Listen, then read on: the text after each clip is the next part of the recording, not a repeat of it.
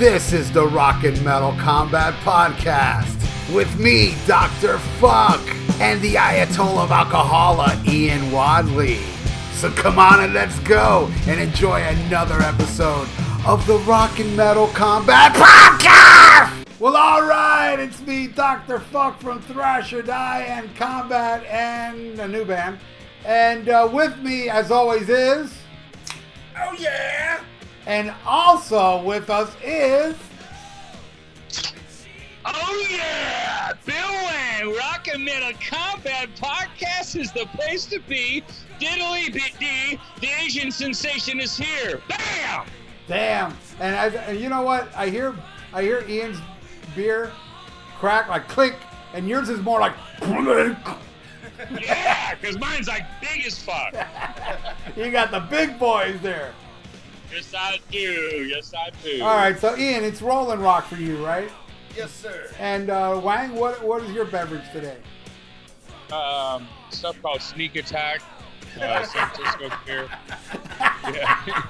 Yeah, I kid you not, man. 101st Amendment Brewery, and it's 8.9% alcohol, so pretty much a little bit less than wine. So yeah, I got to be cool here. I don't want another point of entry episode. Bam!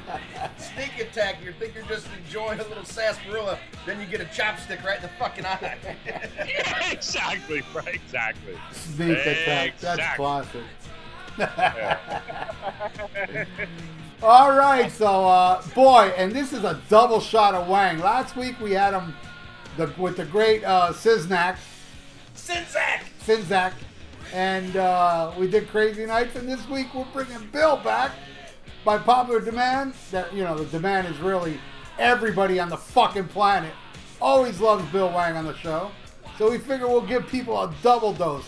But to let you guys even know that we even have another Bill Wang episode on hold, on retainer, and it's an Ace Frehley one as well.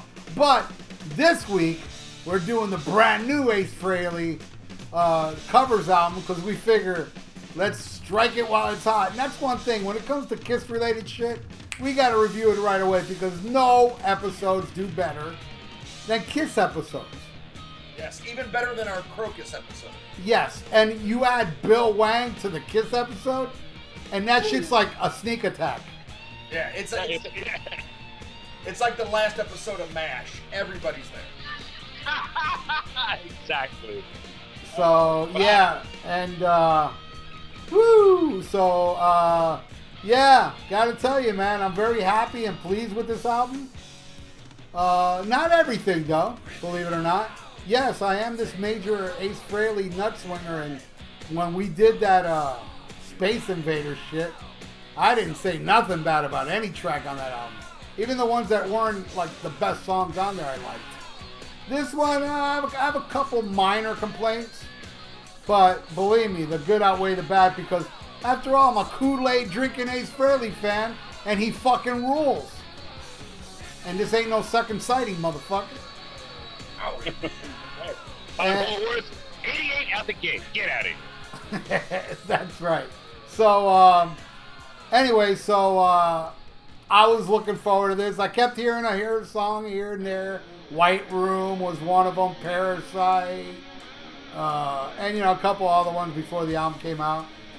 Then the album finally came out, and I heard it in its entirety for the first time on my walk. And, you know, there was a couple songs first. The good thing we did not review this after me hearing it just once, because there's a couple ones I didn't really like, and I ended up liking. Because I have been playing the fuck out of this CD for it to sink in enough. So maybe I'll change my mind on the shit I ain't that happy about now. But other than that, it's a solid fucking album. Ace Frehley's on fire on this fucking album. And that's all I got to say about it. Well, Bill, would you mind telling the folks your impression of Origin before we get into the songs? Yeah, as far as my introduction, my expectations, my whatnot, kind of like what you just said, you know, later in the review, you know, people as you, I'm a total Ace Frehley, but I got some issues with shit, and the thing about it is when I heard Ace was going to be doing a covers album, I started thinking of songs I was influenced by, right? Selfishly thinking, yeah. And all of a sudden I hear what the finished product was, or even previously to the album being released. I saw the album. Wait a minute, man. This is Ace Frehley's influence. This guy is a lot older. He's like 5 years younger than my parents. So I sort of had to reboot everything. You know, I was expecting something, you know, Judas Priest, AC/DC, blah, blah, blah. You know, the shit that we're all influenced by. So I had to tone it down. I had to keep an open ear, open mind, because a lot of these bands around here I don't like, I never have. So it's an interesting mix of songs, and I'm ready to talk about each of them. All right, Ian. Well, you know, in your defense too, Bill, it would have been interesting to hear Ace Frehley do Hall of the Mountain King. But unfortunately, God, I love you. I was kind of, when I heard about this, I was like lukewarm about it. I always want something new from Ace. You know, even though I slag a lot of it, I still want something new because I love his guitar work.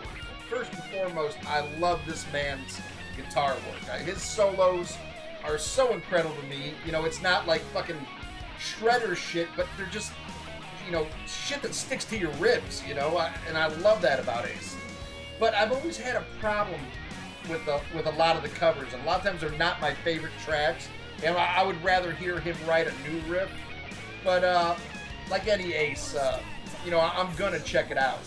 And I will say, you know, I'll get into it more as we go track by track, but I was pleasantly surprised with this, and you know, some stuff exceeded my expectations. You know, some was about what I thought it was going to be, and some I was really let down by. But, you know, and also there's an interesting backstory to this album that we'll talk about as we go track by track about how this album even came about. But, man, we all love Ace Frehley. He's the only, well, I mean, I know how much you love Vinnie Vincent, Wang, but, you know, to me, he is the Kiss guitar player. It sounds like true Kiss when you hear an Ace Frehley solo. But let's go track for track. And Wang, you are our esteemed guest. Why don't you talk about Ace's cover of White Room by Cream? Yeah, and you're right. Yeah, Ace is the Kiss kind of Kiss. And yes, I do jack off Vinnie Vincent, but for a different reason. Anyways, you know what? White Room. You know, admittingly, I'm not a Cream fan. Matter of fact, I disliked them. I mean, I've never really. I've always thought Eric Clapton was overrated. He never rocked my boat. Sure, there's some songs that I like, but this version, I mean, as far as I'm concerned, I'm a Cream fan as long as Ace Frehley is playing the Cream song, because this song is bombastic. It's loud. It's just just the instrumentations and everything. It's just so organic.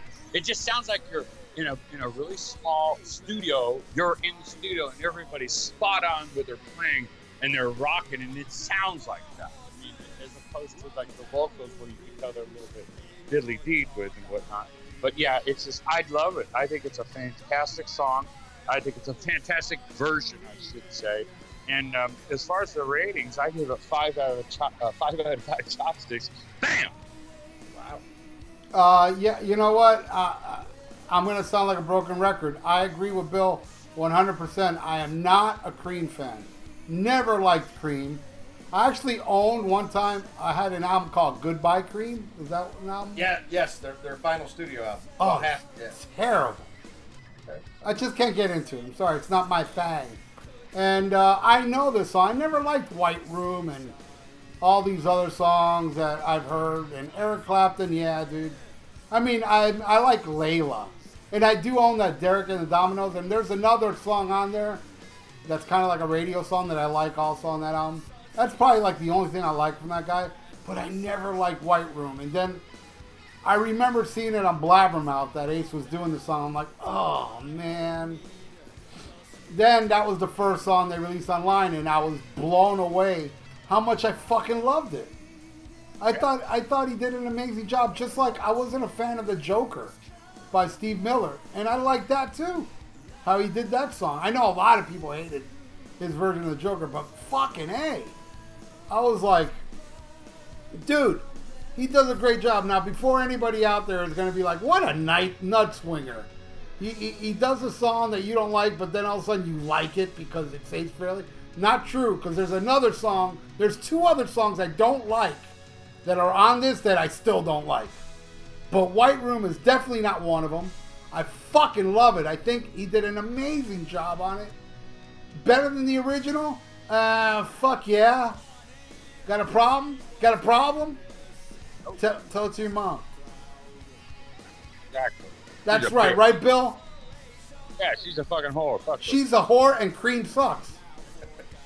Exactly. Exactly. You know, anybody out there getting upset with me that I don't like Cream, your mother's a whore. I mean, she's more of a whore than Ian and my mom combined. Now that's fucking whorish. Wow, and Filipino. That's a crack whore. That's fucking major crack whore. Ian, did you talk about White Room? No, I haven't. All right, let's hear it. And I'm gonna agree and disagree with both of you. Well, I know you like Cream because you're like one of those hippie fucking Grateful Dead fucking. But then you know, I don't understand. Why is it that you like Cream, and Bill doesn't, and I don't, and we all take drugs?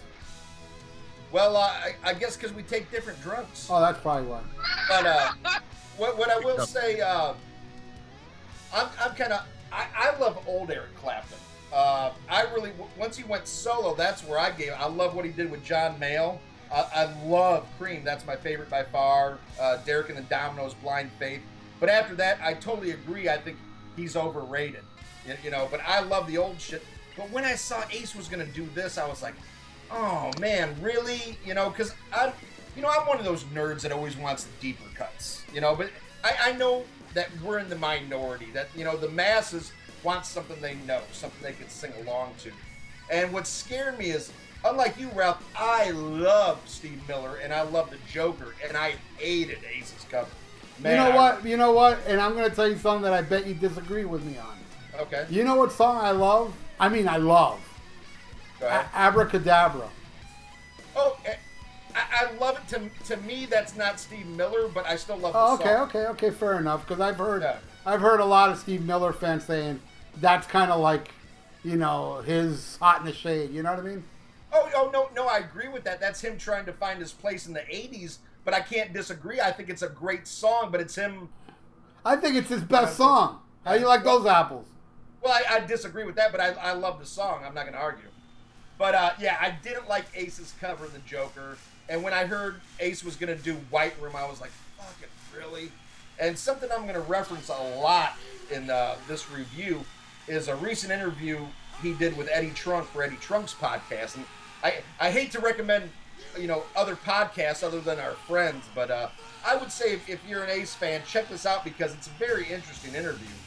And he contradicts himself a lot, though, in the interview. And he says, oh, I tried to pick, you know, I don't want to pick the, you know, the obvious hits by these bands. But it's like, you know, what more popular fucking, you know, Cream song is there than fucking White Room, you know? I mean, it's one of the most well-known. But when I heard, and this is a song, even though I love Cream, I never need to hear this song again. Just classic rock radio has killed it. I love it, but it's dead to me. But when I heard Ace play it and to hear his voice, and that's one thing, I hate to say this, but I think sobriety's been good to Ace, because I think his playing nowadays and his singing is amongst the best it's ever been. You know, maybe I could be a better podcaster if I sobered up. Luckily, you'll never know. No, Ian, you suck. Stay on the sauce, my friend. No way. Yeah, and the worst thing is if I was sober, I'd remember how bad I was. You'd be like Underdog without that pill in the ring. Yeah, exactly. Nobody needs that. You would suck like three sides. Oh, ooh. I'm sorry, I sneezed. You'd suck like Tony Thayer and Ace Frehley makeup. Bam! Yeah, that's right. Tony. But, why do you call? Wait a second. Why do you keep calling him Tony, Bill? Because out of disrespect, just to fuck with people, to get all the Kiss fucking scab bands that they hate me because of it. I know I get called out. It's Tommy. It's like, bitch, it's Tony. Shut the fuck up. Hey, Wang, be nice before you get banned again. That's something we need to talk Oh about. yeah. What happened, Bill? Oh, yeah, Why'd you yeah. get? I never found out why you were banned. I don't know, because unfortunately, like I was telling the God of Wad, I mean, you can never find out specifically who was the person, but it was some comment I made last weekend in North Carolina about, Scab Kiss and Tony Dare. The only thing he does good is eat cat shit. And so I went up, and this bitch made some comment that Gina thinks she's the one that did it, but just my typical fucking scab stuff that some people just get butt hurt over. A friend of you guys has left my group, and I'm not gonna say his name, but a podcaster left my group because I was fucking getting on some scab guy trying to sell scab merchandise on my page. It's like, no, fuck you. But anyway. What? No, tell me. We'll edit this out. Who was it? No. Don't say it. I don't want to edit it out. Oh, okay. Don't say it. Never mind. But yeah. So that's why my typical, which I built a fucking career on, is fucking hating on Scab Kiss, and some people get offended. I didn't, I'm totally against racism, totally against homophobia. I live in San Francisco. Hello. I spent 4 nights with Wadzilla. Don't ask, don't tell. Hello. Anyways, so yeah, exactly. Bam. So yeah, something as simple as that. I'm totally against nudity on there, racism, fucking all that shit. But yeah, I just said something. I do have a statement to say about Bill Wang getting banned on YouTube. Ready? I mean on Facebook. Yeah, there you go. That was wet. Yeah, that was. No, wet. it was not wet, man. Honor. Why, dude? I'm telling you, man. My farts sound wet, but I swear to you, they're fucking dry, dude. Oh man. Put your finger down there and test it, just in case.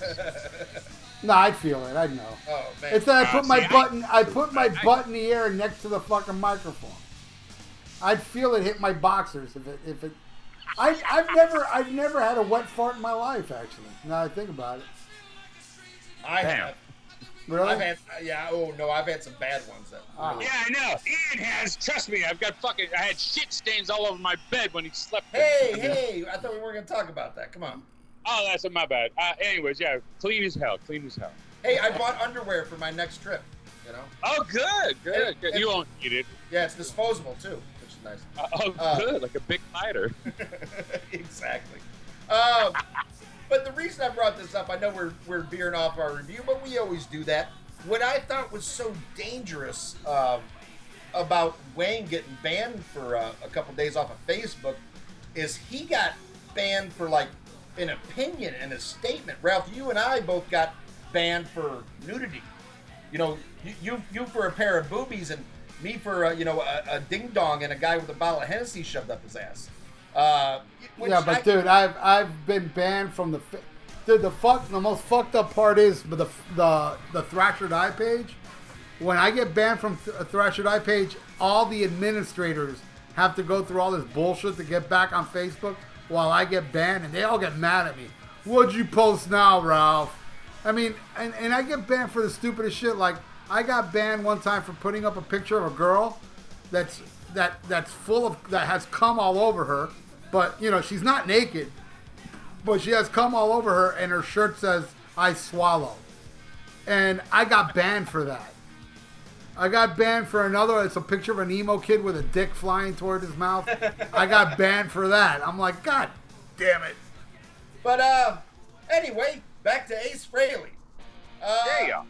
The next track, cover of the Rolling Stones. Ace going back to the Rolling Stones again, this time for Street Fighting Man. Now, I am definitely the biggest Stones fan out of the three of us. I've always said the Beatles are the greatest band of all time, but the Stones are the greatest rock and roll band of all time. But this is a track that, for whatever reason, I've never cared for. So we're starting off in the ditch for me because I've just never, ever cared for this song. And man, when I saw he was covering this, I was like, And I would like to hear your guys' opinion because already it's like, what do you do when you're covering a song you don't even like? And to me, it doesn't change that much from the Stones. So to me, it's just hearing another song that I don't care for. I don't think Ace sings bad or plays bad. I just don't care for this song. Wayne, what do you think of Street Fight Man? First of all, I don't know if you're a bigger Stones fan than me. Oh, really? I've seen him 15. Oh, yeah. I've seen him 15 times. Oh, okay. Stones are. Are you kidding me? For some reason I thought you didn't like the Stones. Okay. No, I love the fucking Stones. My dad got me into it when Some Girls came out. I got that Christmas '78 along with Double Platinum. But anyways, yeah, I fucking love the Stones. The song in particular, I mean, like 2000 Man, Ace scores on the Stones song, and I think the song, and when it's a fantastic song.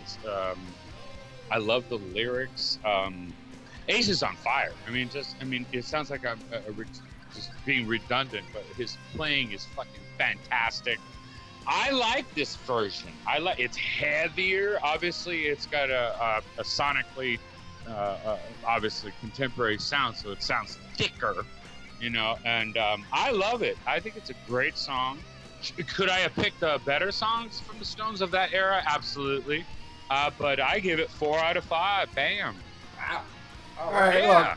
Look. For now on, let's go back and forth. Let me go before Bill because I'm gonna sound like fucking a kiss ass to this guy because, again, he mirrors exactly what I think of the song. Now I don't know. I mean, Bill didn't mention if you like the song to begin with. I do like Street Fighter Man. I always did. Now I will admit I'm not the biggest Stones fan compared to you two. I like them. I don't think they're bad. I don't think they suck. But no, you guys are way more fanatical than I am. Do I think it's as good as 2000 Man? No, not at all. But I do like what he did with the song. Do I like it better than the Stones version? It's too close. It's too soon to tell.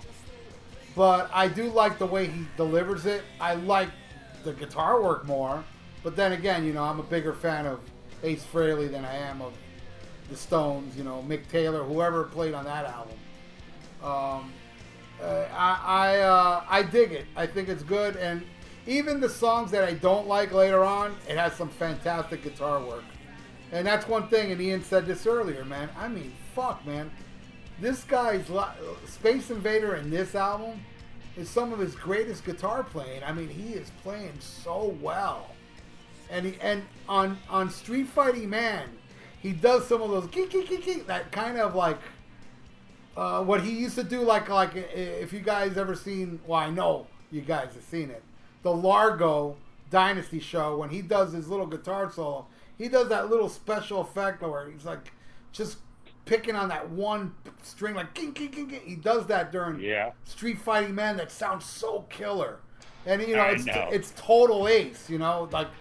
That's the thing. This may be a covers album, but the solos, with the exception of the solos on his songs, where one thing I remember from that interview, that Eddie Trunk interview, was where he did a solo different on Parasite, and John 5 said, "No, play it like you originally did," So those songs, I can tell you, aren't that much different, but he does put his stamp guitar solo-wise on this song, and I love it. I love Street Fighting Man. I think he does an incredible job on it, but it's no 2000 Man. Now, I'll tell you this, like, I heard 2000 Man way before. I'm talking about decades before I heard the Stones version.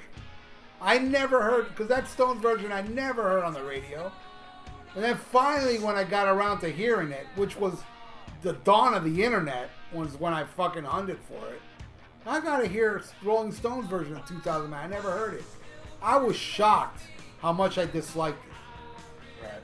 I guess both of you guys liked it, right? Well, I actually, that's a It's so different. It's just so different. I mean, that comes from their Satanic Majesty's Request, which was the Stones trying to do Sgt. Pepper. And you stole my thunder. Good point. And they did fail, but because the Stones are the Stones and the Beatles are the Beatles, and neither one should, try to be the other. But there's a shit ton of songs that I still like on that album, and 2000 Man was not one of them. And I'm not. I like 2000 Man on Dynasty, all right, but again, it's just not. I don't think it's that great a song, so I'm kind of biased on 2000 Man too. Wow, I love Kiss's version of 2000 Man. Yeah. Love Oh my it. God, It's me like too. one of my The favorite video, songs. The video on the Almost Human page. Oh, that's how that's you. Yeah, great video. Yeah, thank you. Yeah, I believe that is my you're welcome. most viewed video on the Almost Human Oh, page. it's fucking brilliant. Yeah, I love this. I didn't like y'all. I mean, in particular, back in 1979 as a kid, I didn't know the I never heard the Stones version, and yeah. So, anyways, I love it. And when I was a little kid, another funny thing, side note, when I bought Dynasty and I saw 2000 Man and said Jaggers and Richard, I was like, man, how cool. Jaggers and Richard wrote a song for Ace. I had no idea it was a Rolling Stone song. I thought that was actually a song they wrote for Ace Frehley. That's how, I was a little kid. I was 14. What do you want? What do you want from me? But yeah, and then when I found out, and then when I heard, I was like, dude, this is horrible. Yeah, and it makes you wonder why he picked that song even. I know, but he fucking amped it up though. heavied it up. Exactly. He heavied it up and he made it his own. He really did, because it doesn't sound like the same fucking song. It just doesn't. It only has the same lyrics. That's it. That I will agree with. He added the chord structure that was different and electric guitars. It's like, I love it, man. I love fucking 2000. Yeah, but to me, compared to Save Your Love and what was the other one? Hard Times, which I love both. I love both those with a passion, but I'll tell you this. I would say Hard Times is a little better than 2000 Man, but I think 2000 Man is a little bit better than Save Your Love. But all three of them I love. See, I love both those. The other ones way better than 2000 Man. But even 2000 Man is better than any of the songs on fucking Unmasked. Naked City. Yeah, No, Naked City. No, I'm talking about the Ace songs. My bad. Yeah. You're right. Oh God, you're so right, brother. I think that's the worst Ace has ever done. If you add up all his solo career, the worst Ace songs I ever heard are the ones on Unmasked. And I have to agree with you, especially Two Sides of the Coin. Yeah. The Rock and Metal Combat podcast episode of Unmasked. Y'all check that out. People listening there, you got that. That's right. Pretty incredible. Go back and check it out. Yeah. You know what I love about that episode is because Bill Wang's on it. Hell yeah. Is that why I brought it up? That's that's right. Yeah, that's right. I didn't know that's why you brought it up. Oh my God, I smoked so much pot. I just realized that. Yeah, it's great. It's a great episode. Yeah. Because of Bill Wang. Not Lee Gertzman, Bill Wang. And then you had that cool. That's when AJ Pero. You had the reference, the segment of when he died. You guys had. Bill. You know this podcast way better than I do.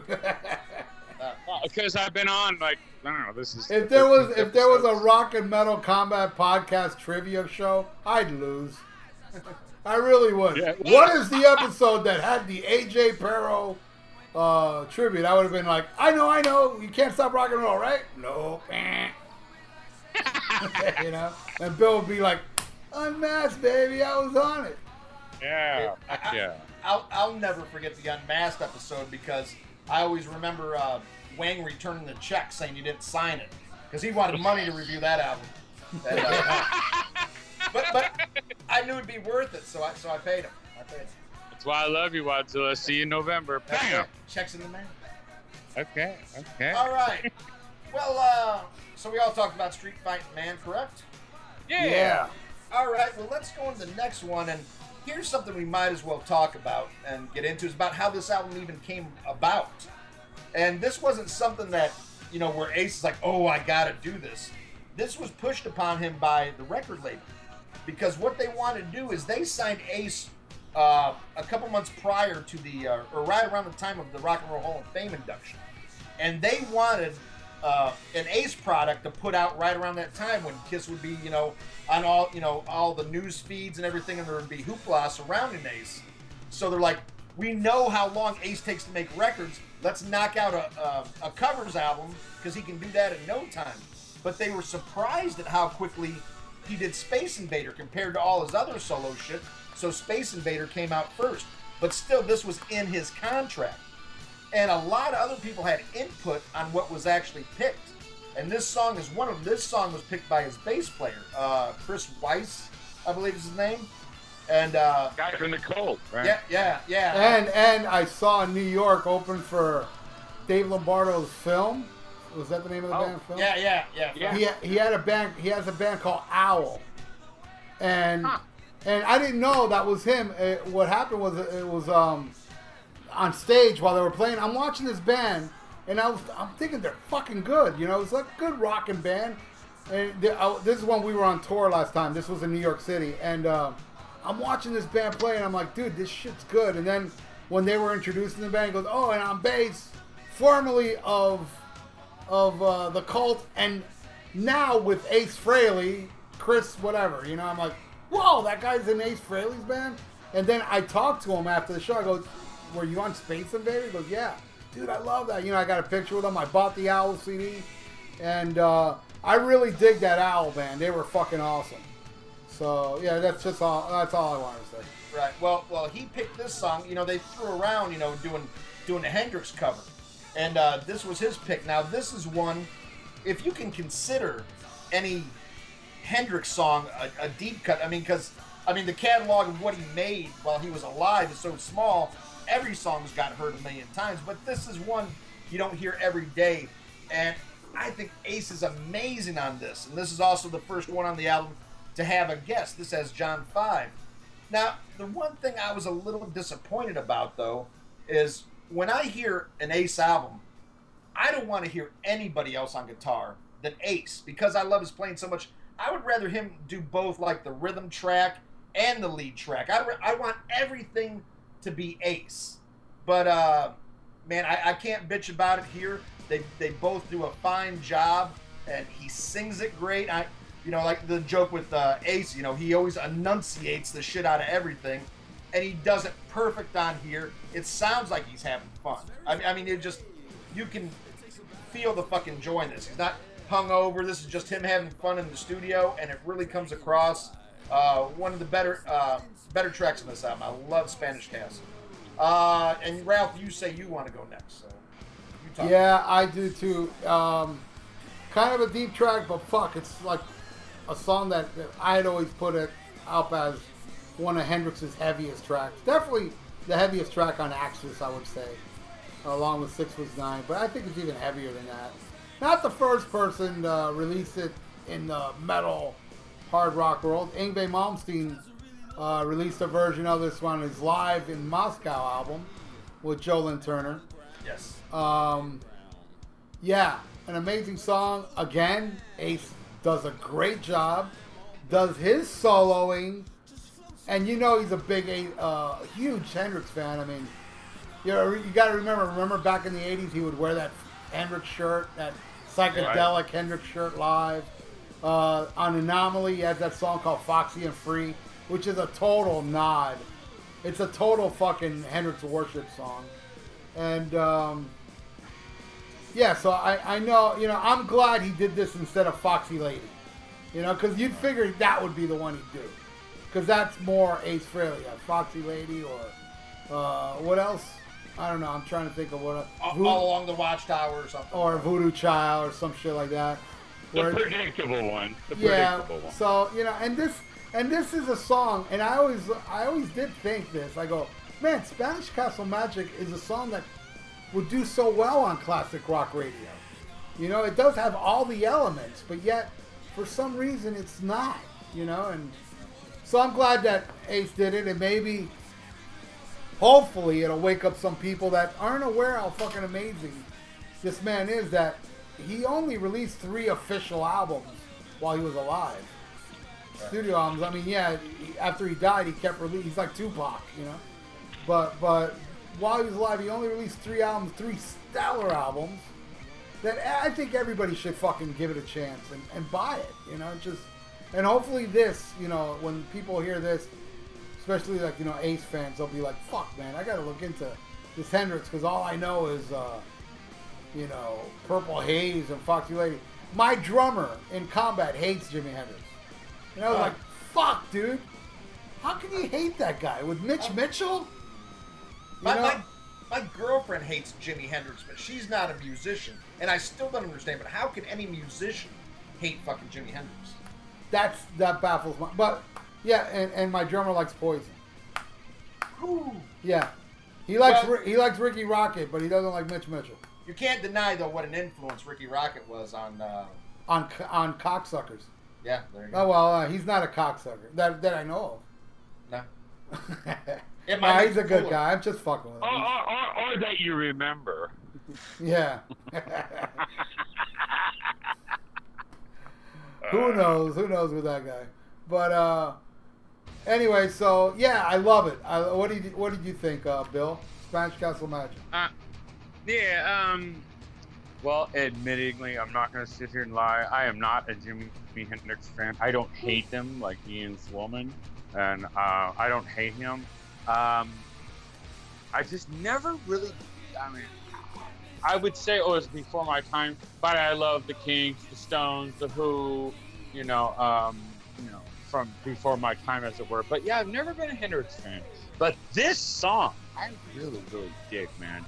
And like to piggyback on what both of y'all just said, I mean, it was a song that it wasn't a predictable song. And if I had a two handfuls of songs that I really like, this is one of them. I really liked it. I love Ace's interpretation of the song. And John 5 and Ace kill it together. And in this particular occasion, I mean, I agree with Godzilla 100%. But if you hear a fucking song, Ace on playing guitar, you want to hear Ace. But if you're going to add somebody else, it would be a contemporary shredder extraordinaire who I fucking totally love, John 5. I think he did a fantastic job together, and I think they kill it. I think it's a really interesting song interpretation. I'll give it 4 out of 5 from the scale. Yeah. Let me ask you, Bill. Did you know this song before you heard Ace's version? Yeah, no, I certainly did. Yeah, okay, I did. Okay. My dad was in Vietnam, and I get on that. But yeah, I heard this. Yeah, I mean, did I have it on CD? No. I've never owned this Jimi Hendrix CD. I'm not gonna lie. I just never really got into it. But no, I was aware of the song previously to doing this review. So yes, I was aware of the song, and I compared it. Like yesterday, I listened to all these songs from the original artist just to get a comparison and whatnot. And like I said previously, there's bands I don't really like, but yes, I'm aware of the song, and I think it's a really cool song. And that's why I give it 4 out of 5. So yeah, I heard it previously. Very, very cool. All right, I'll take the next one. You grab the CD here. The next one is Fire and Water. I got to be honest with you. I am beyond shocked how good Paul Stanley sings on this.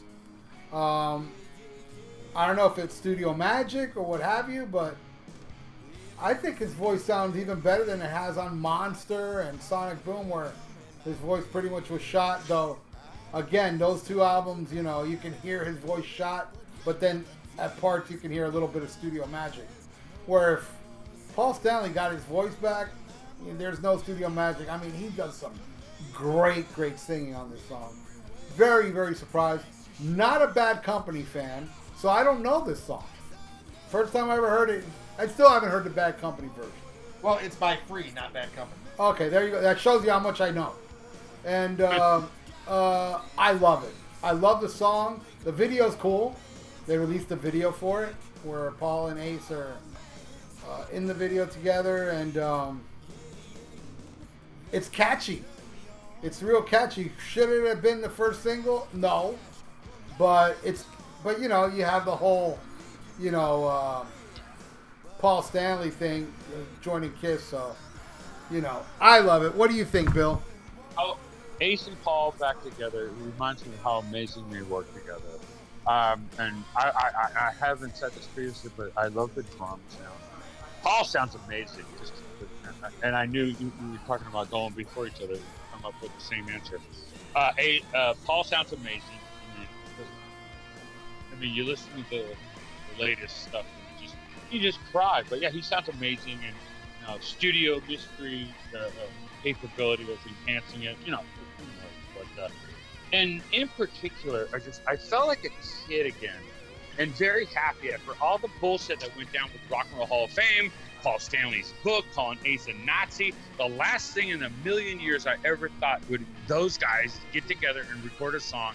And that video, like you said, Dr. Fuck, it's like when I saw them shaking hands in the beginning, and I probably shouldn't, but I felt warm and fuzzy between my thighs, and in that, being the Kiss geek I am, I mean, it's one of my 2 favorite songs on the record, and I give a 5 out of 5 chopsticks, 2 egg rolls, bam! Dilly D. All right. All right. Good response. Yeah. Well, I guess it's because I'm going to disagree with you guys. I really think this was the drop the ball moment for the album. And there's 2 tracks that got everybody's excitement, about this album. And they're both Kiss related. And this is the first one. And I think if you really wanted to push this album, they would have picked a known song. This is the rare time where I'd say do a known song and not a deep cut. Because first of all, I just don't think it's that great a song. And it's off the same album as All Right Now. I think if they would have done All Right Now, it would have got a little bit more radio play. I would have been pissed. I hate that song. Well, see, I like that song. I mean, I'm burned out on it, but I like the song. But I think if they would have done something that everybody knows, I think they could have got not just the hardcore fans' attention, but other people's as well. And I think by doing this song, all they're going to get is the hardcore people. Paul does sound good, whether it's studio magic or not, I don't know, but he doesn't sound bad. I think Paul's actually inspired here, because I really think Paul's probably just tired of fucking Kiss. I think he's probably tired of doing all this shit, but it pays the bills. You can see like he's doing this, the 60s Motown rhythm and blues shit. I think he's probably more excited about that. And this was something out of the wheelhouse for him. So I think that could have inspired the performance too, because it was just so different. But do you guys think this is gonna probably bring Ace back in Kiss? No. Really? No. I don't either. You know what? I guess Gina thinks so, but I don't. I'm with Gina. I guess it's also wishful thinking, because I don't know, man. Ace is talking about going back to Kiss lately, and the whole Tommy Thayer thing is really not working. It's just not. Well, people... I think the thing is though with Tommy though, is Tommy is so easy and low maintenance for him. They know they can depend on him. They know he's going to be there every night. They don't have to worry about this shit. He knows all the music.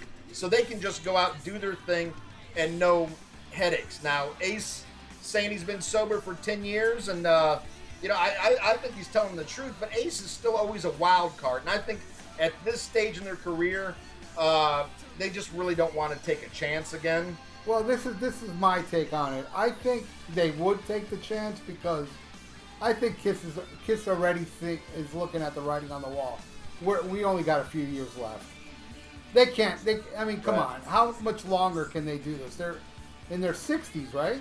Right. Yeah. And if you see the dates for the new tour they're doing, it's pathetic. I mean, they're just doing that to save face, to say we sold out, but it's easy to sell out if you're playing a fucking IHOP, in Boise, Idaho. Yeah. So, exactly. So. That's why I think they probably bring, and Kiss, dude, they're infamous of pride.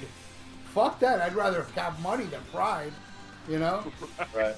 And if you bring Ace in, because dude, look at it this way, dude.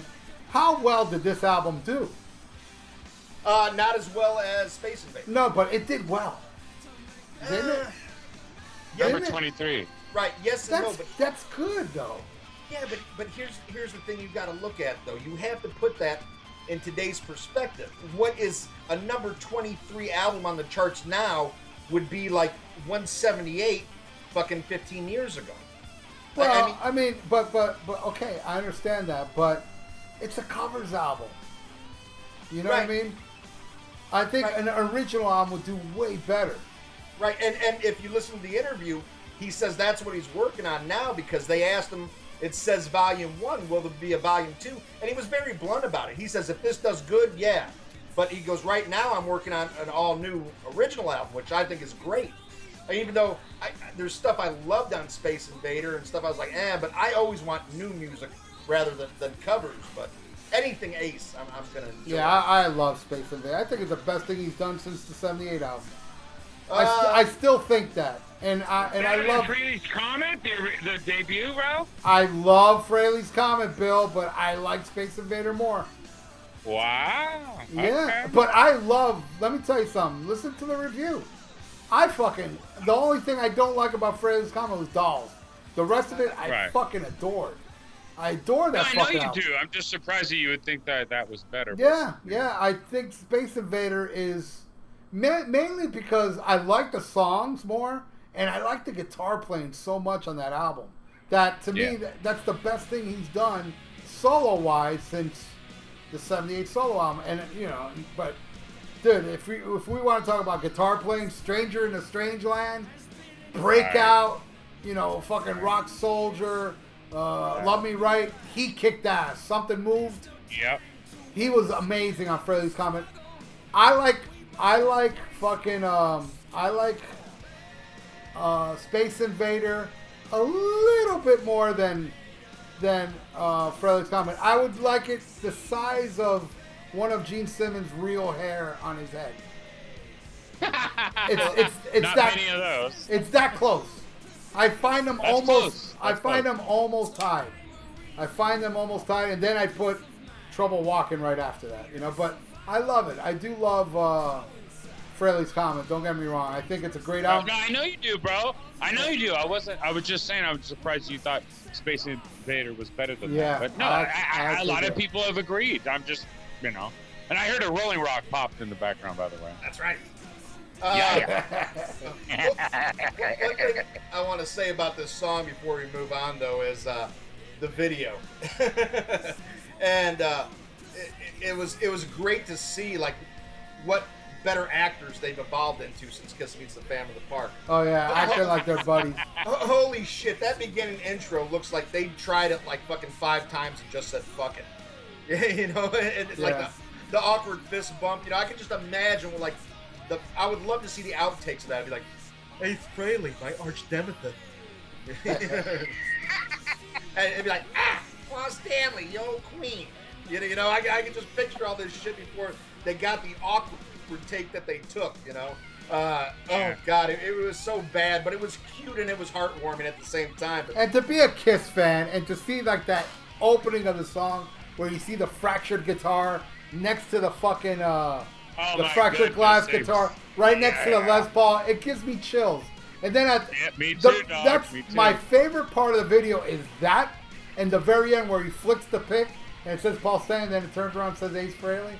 I love that, dude. I thought that shit was cool. And as fake as it may be, it was still great seeing Paul and Ace, especially with all the bullshit that's been going on, especially Paul's book calling him an anti-Semite, and Ace Frehley fighting him back in the press, saying, "Yeah, my fiance's Jewish," and going back and forth, and Ace Frehley even said to the press, "Paul Stanley can't sing anymore," Right, I remember that. So it got nasty there, and for Paul to agree to do this and kick ass while doing it. Yeah. And I would have expected Gene to do it. When he first started talking about asking Gene, he's like, I can see Gene doing this. Because I think Gene would want, out of the two of them, I think Gene would want him back just for a money aspect.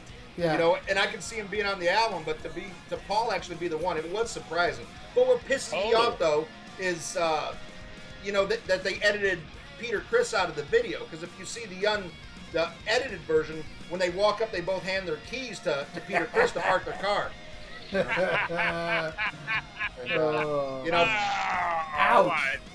Peter gets no respect, By the way, always ripping on Peter Criss. By the way, I just bought a Peter Criss shirt. It's a nice shot from '78, him singing, and it's a shot you all seen. It's a shot in the Alive 2 book. When you open it up, it's a shot where he's singing. You see that gold cross that he's wearing. Yeah, I got a shirt like that. I just ordered it, and it's a black and white picture, but the cross is gold in the shirt. I'm like, oh yeah, I must own this. Man, fuck. I bought a Peter Criss shirt and it fucking faded the first time I washed it, and he blamed. Here we go. Here we go. And he blamed Paul and Gene. It was fucking terrible. But he was right. It was Paul and Gene. Fucking detergent motherfuckers. Anyway, poor Peter. But God bless Peter Criss. He is wealthy. He was wise with his money, with the reunion shit. He's living large, and you got to give it to him. Unlike and you know, unlike Tommy Thayer, you know. No, actually, believe it or not, Tommy Thayer owns a $2 million house. Did you guys know this? Yeah, I knew that. Ain't that sad? Yeah, it sucks. I'm gonna go burn it down. Yeah, but if you read the fine print, that's not really his house. It's Gene's. He just manages the property. Oh, damn. I don't think it's actually his house. Damn! And Eric Singer's a bitch. I don't even think Yeah. I don't even think they pay Tommy Thayer. I think they just give him free Kiss merch. you know, they pay him in fucking little dolls and shit. You know, I don't think he gets actual money. Bill, Hey, just real fast. Hold on, no. Just to piggyback on what the God of Wadzilla just said about making money and whatnot. A lot of people don't know this, but Paul and Gene bought the rights of the Vixen back catalog in 1992. So in actuality, Tony Thayer makes royalty. He gets royalty money from all his Vixen albums in the past. And Gene and Paul actually signed the checks over the royalty to him. So a little known fact. So Tony Thayer still makes money from the Edge of a Broken Dream. Oh, wow. He was in Vixen. Yeah. I mean, this is inside information. You know, I don't want to divulge the person who told me about this. But don't post that on Facebook or you'll get banned again. Yeah, don't do that. I know. But, you know, I think that's why he was banned. I didn't post it. But, hey, you know. Hey, Bill, so you're not a fan of Black and Blue, I take it. God, publicly, I don't even want to say something because it'd be against me. No, I'm not. But for me to sit here and be two-faced and say that I didn't listen to that cassette in my Toyota truck back in 1986, I used to listen to that cassette. Which one? The first one? Nasty. Okay, that's a later one, which is not bad, but the first one I love. I'm not gonna sit here and lie and say I never. Yeah, back then as a kid, young, you know, I listened to it. Did I ever listen to it after? No, but there was a 2-month period of my life that I did listen to that album, you know, and it sucks. I had to, you know, discover religion. I gotta admit, and you know, and I know Bill ain't a fan of my view on this, but you know, I like Monster. I did like that album, and the reason I did like it, because, well, 2 reasons. One, I did like the songs, but I liked that Tommy Thayer stopped playing Ace Frehley type guitar solos, which he was doing on Sonic Boom. It was pissing me the fuck off. But luckily, the songs in Sonic Boom were pure shit that I couldn't say, well, the songs are good, but I hate his Ace Frehley type solos. Where the Monster, I like the songs, and I didn't, well, I admit the solos aren't memorable. I mean, I can't hum you a solo on any song on Monster because he's not an Ace Frehley. And when he was trying to be Ace Frehley, he still couldn't do the memorable solos. He was just copying them, you know? Right. But I am a huge fan of the very first Black and Blue album. I was way back when it came out. I bought it on vinyl. When I heard the song Chains Around Heaven, I was hooked. And I love Show Me the Night. I think that's a great fucking album. Auto Blast. Second album was very poppy, but it had its moments. Third album, I don't know if it was Nastier and Heat. I have those both, but they all have their moments. But that first album I love, and it's Tommy Thayer. It's not fake Frehley. It's not a guy pretending to be somebody else. He was himself back then.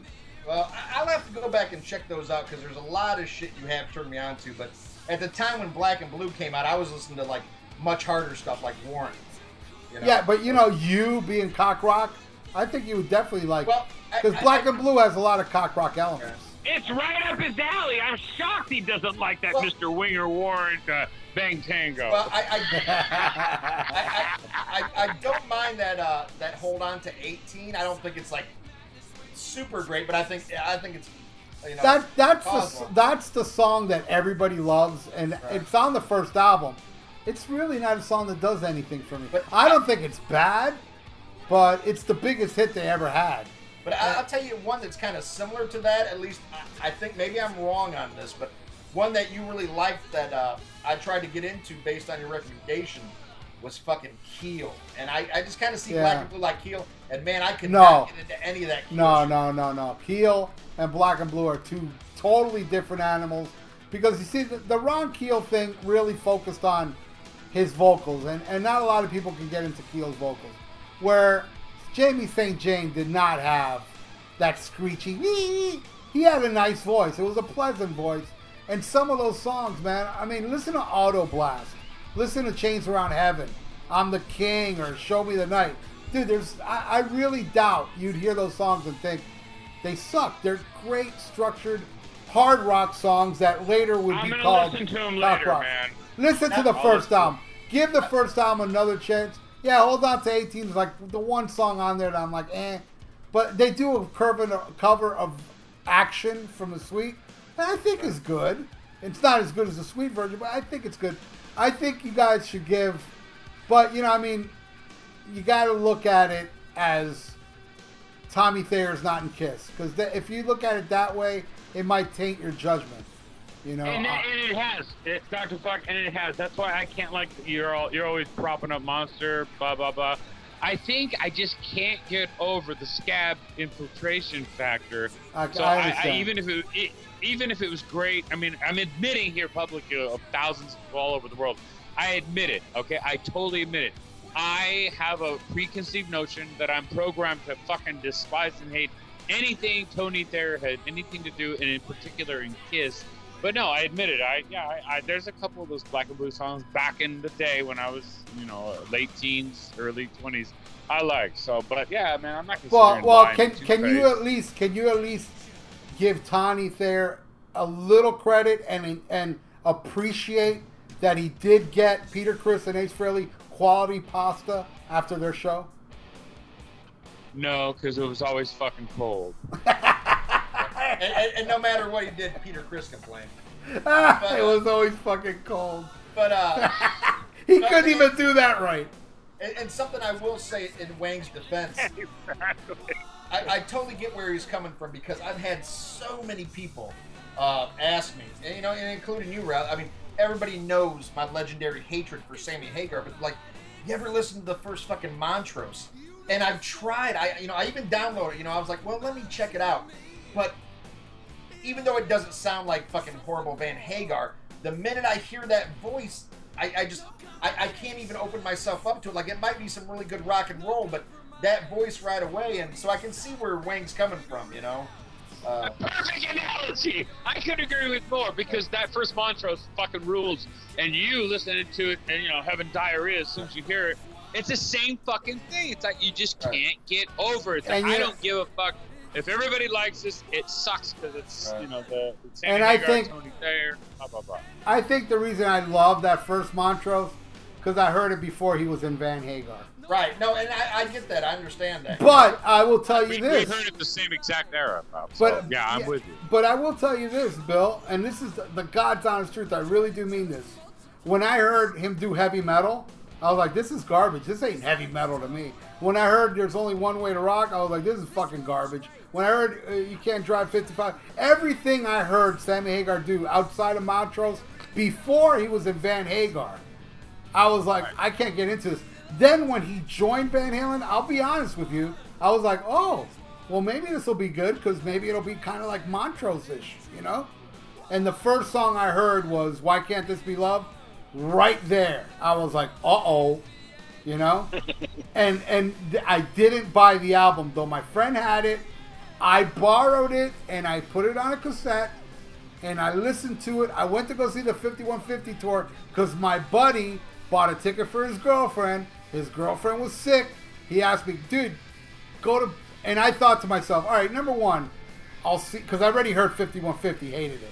I go, number one, I'll get to see Eddie do Eruption. And number two, I'll get to see Bachman Turner Overdrive. Because they were opening. Okay, I'll go. But it was terrible. It was a terrible show. I thought live, they were fucking people. When people that do not like Van Hagar, but they say, "Well, I like 5150 though," it's like, I'm sorry, but no. I thought the tour, because you got to remember, I've been seeing Van Halen since Women and Children First. I saw Women and Children First, Fair Warning, Diver Down, 84, and then 5150, and I was like, fuck this noise. This is not Van Halen. This is fucking garbage. Ian, this is what we say we hate Ralph when he says he saw all those tours. Yeah. Well, in all fairness, come on, I saw 37 Sammy Hagar ticket stubs in your collection. So. You know what? That's so fuck. I knew you were gonna bring that up. Man. You know what? Let's not talk about. I know you were forced by gunpoint, so I give you carte blanche. I give you a pass. I know you never in your right mind would go if there wasn't a gun at your head. I know this. Is it true that the gun or an 8-ball in the bathroom? Anyways, bam. Is it true the guy pointing that gun in your head was Tommy Thayer? I'm sorry, Tony Thayer. Exactly. You know what? I was so snowblind, I don't even remember. So I don't know. But you couldn't see a thing, huh? You know what? I hate the fact that fucking Ian saw my ticket books. I'm never gonna fucking get that. Oh man, really, Ian? You saw a bunch of Sammy Hagar tickets? He was fucking. He kept putting his Sammy Hagar. 5150. The funny thing is, I didn't even have to say anything. Wang knew because he handed me the books and I'm looking through them. And he saw me look up, and it was like that old 70s commercial with the Indian where you see one tear. and he's like, oh, you saw that? And I was like, I didn't even say anything, you know.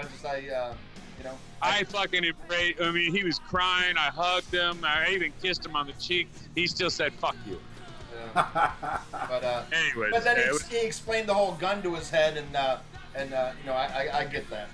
But you know, we're all guilty of shit. You know, Ralph, you saw him twice, yes. and I admitted on here. Yeah, I'm not the only one. Yes. No, I admitted here.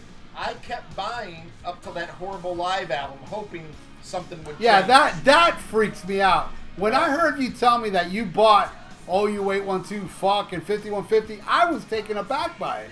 I was like, wait, what? Because I really thought you were like me. You hated it all along.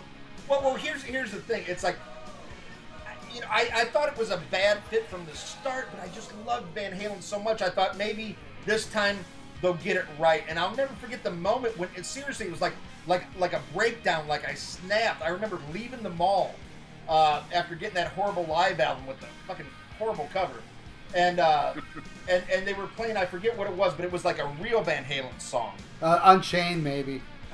No, I don't think it was. It might have been Run with the Devil, but I like something inside me just snapped, and I was just like, "Fuck! This is never gonna unfuck itself. This is fucking horrible. This is a fucking like the world is so wrong right now. You know, like everything. You know, it's like this will never fix itself." And then it just became like, like my arch fucking nemesis. Well, okay. Well, let me explain why I saw Van Hagar twice. First time I already explained. The second time was the Monsters of Rock tour. And I will tell you this. That was awesome. Yeah, it was Van Halen, Scorpions, Metallica, Dokken, and Kingdom Come. I was all the way up front. For Kingdom Come because I wanted to see Metallica. I watched Kingdom Come get pelted.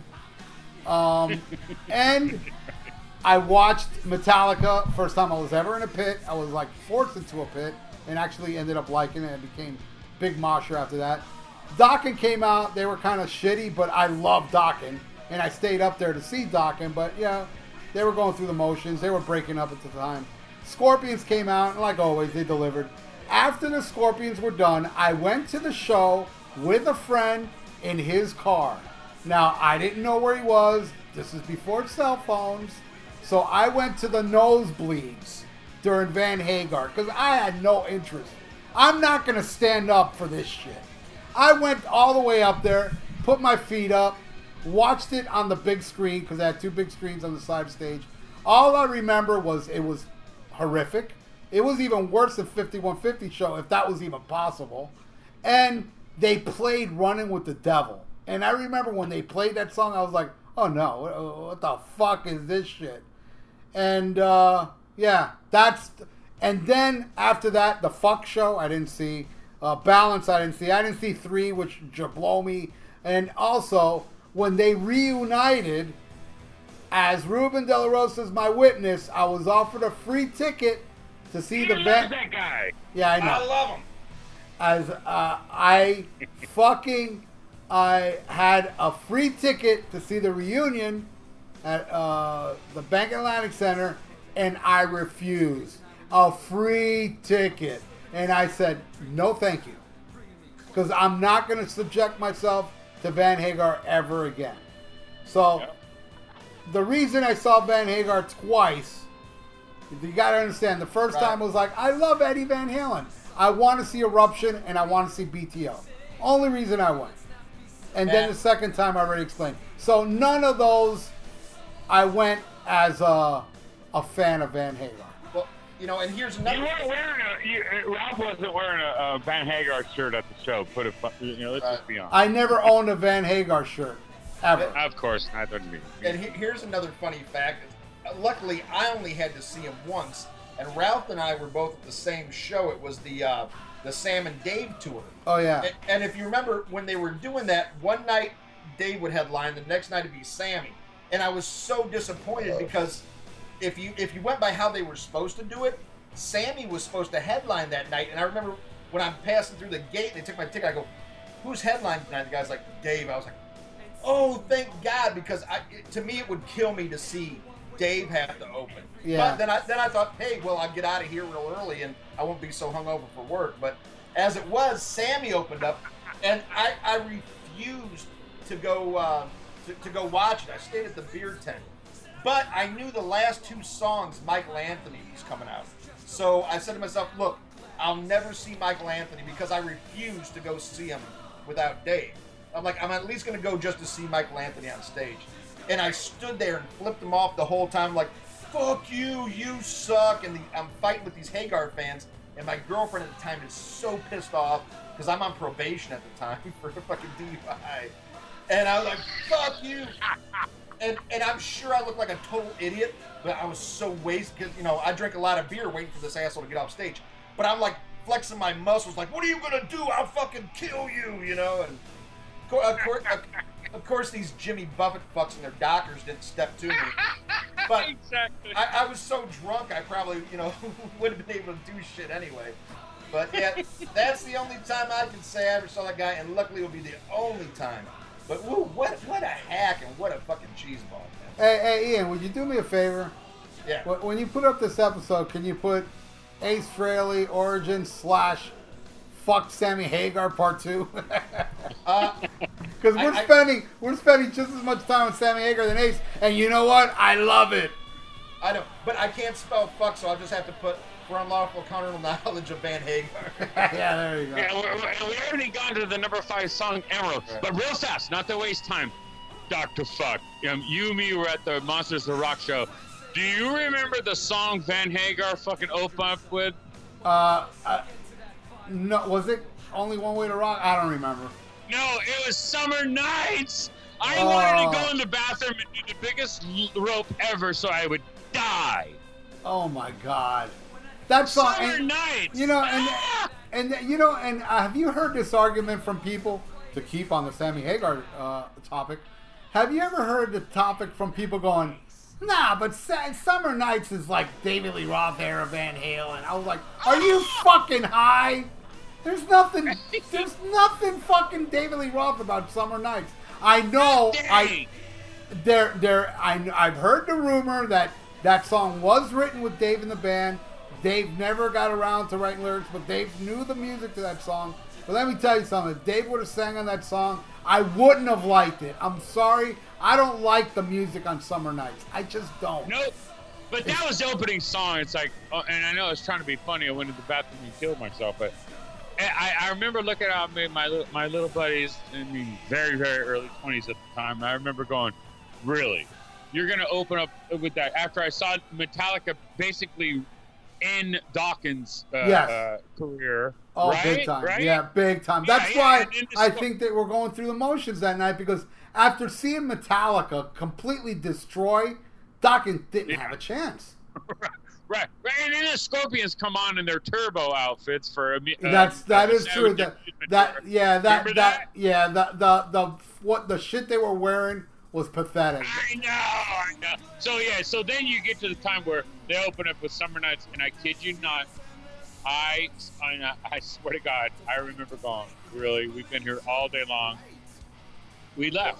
Well, we left. I heard on the Balance tour that Hootie and the Blowfish ended Van Hagar's career because they blew him off stage. True story. Ouch. Yeah, true story. Ouch. Exactly. All right, so what song we at now? Emerald. Number 5. All right, Emerald. Let me take this for a second. Number 1, I'm a huge fan of this song. I'm a huge fan of Thin Lizzy. I'm so glad he did this instead of Boys Are Back in Town or Jailbreak, which has been done to death by everybody. And it's the only 2 songs you hear on the radio. I commend Ace Frehley doing Emerald because, and I know this is going to sound crazy, but Emerald is not one of my favorite Thin Lizzy songs. I love the song, but I can name you 20 I like more. But still, it doesn't take away the fact that I love Emerald. And the main thing I love about this song is that Ace did it. And Slash's guitar playing on here, I don't know if it was on purpose, but god damn, Ace Frehley destroys him. Because Slash really plays really bad on it. And I think he's doing it on purpose. I mean, did you guys listen closely and hear these mistakes Slash was making? Like, he does it like 2-3 times while they're trading guitar solos back and forth. You guys didn't hear it? Nah. No, I heard it. No, but isn't that his MO? You know what I'm saying? Yeah, I mean, but, and then... But yes, I heard, to answer your question, yes, I did. Absolutely I did. I've heard this album more, the last couple of days, and yeah. But I heard it, yeah. But I thought that was kind of the beauty of it, actually. Well, I guess so, because Slash played extra sloppy. Because I don't think Slash is a bad guitar player, especially in the studio. Yeah, he gets sloppy live. I mean, I don't know about lately, because the last time I saw Slash was opening for Ozzy Osbourne, 2011, and I ended up walking out. I couldn't take it anymore. I had front row for that shit. And I couldn't take it. And he was doing GNR songs and everything, but I just couldn't take it. There's something about Slash live. He does nothing for me. But, I love Appetite. I love some of that Illusions guitar work. I don't think he's a bad player as far as studio goes, but man, on this song, I was kind of surprised how he just let this stay on here. I just thought on his part, it was maybe he's thinking, well, since Ace is sloppy, let me be sloppy too. But Ace wasn't sloppy on the song. I think Ace played good and upstaged Slash. What do you guys think? You want me to take it? Yeah, go ahead. All right. I was glad you said what you said about Emerald because I kind of have that feeling too. It's not one of my favorite Lizzy songs. I don't hate it by any means, but to me, it gets all this high praise. But yeah, it is very respected as a Thin Lizzy classic. That is true. And it's not one of my favorites. But I thought, now here's where I was really surprised. I mean, first of all, I was surprised that he did a Thin Lizzy song even to begin with, but then to do Emerald, I was like, whoa.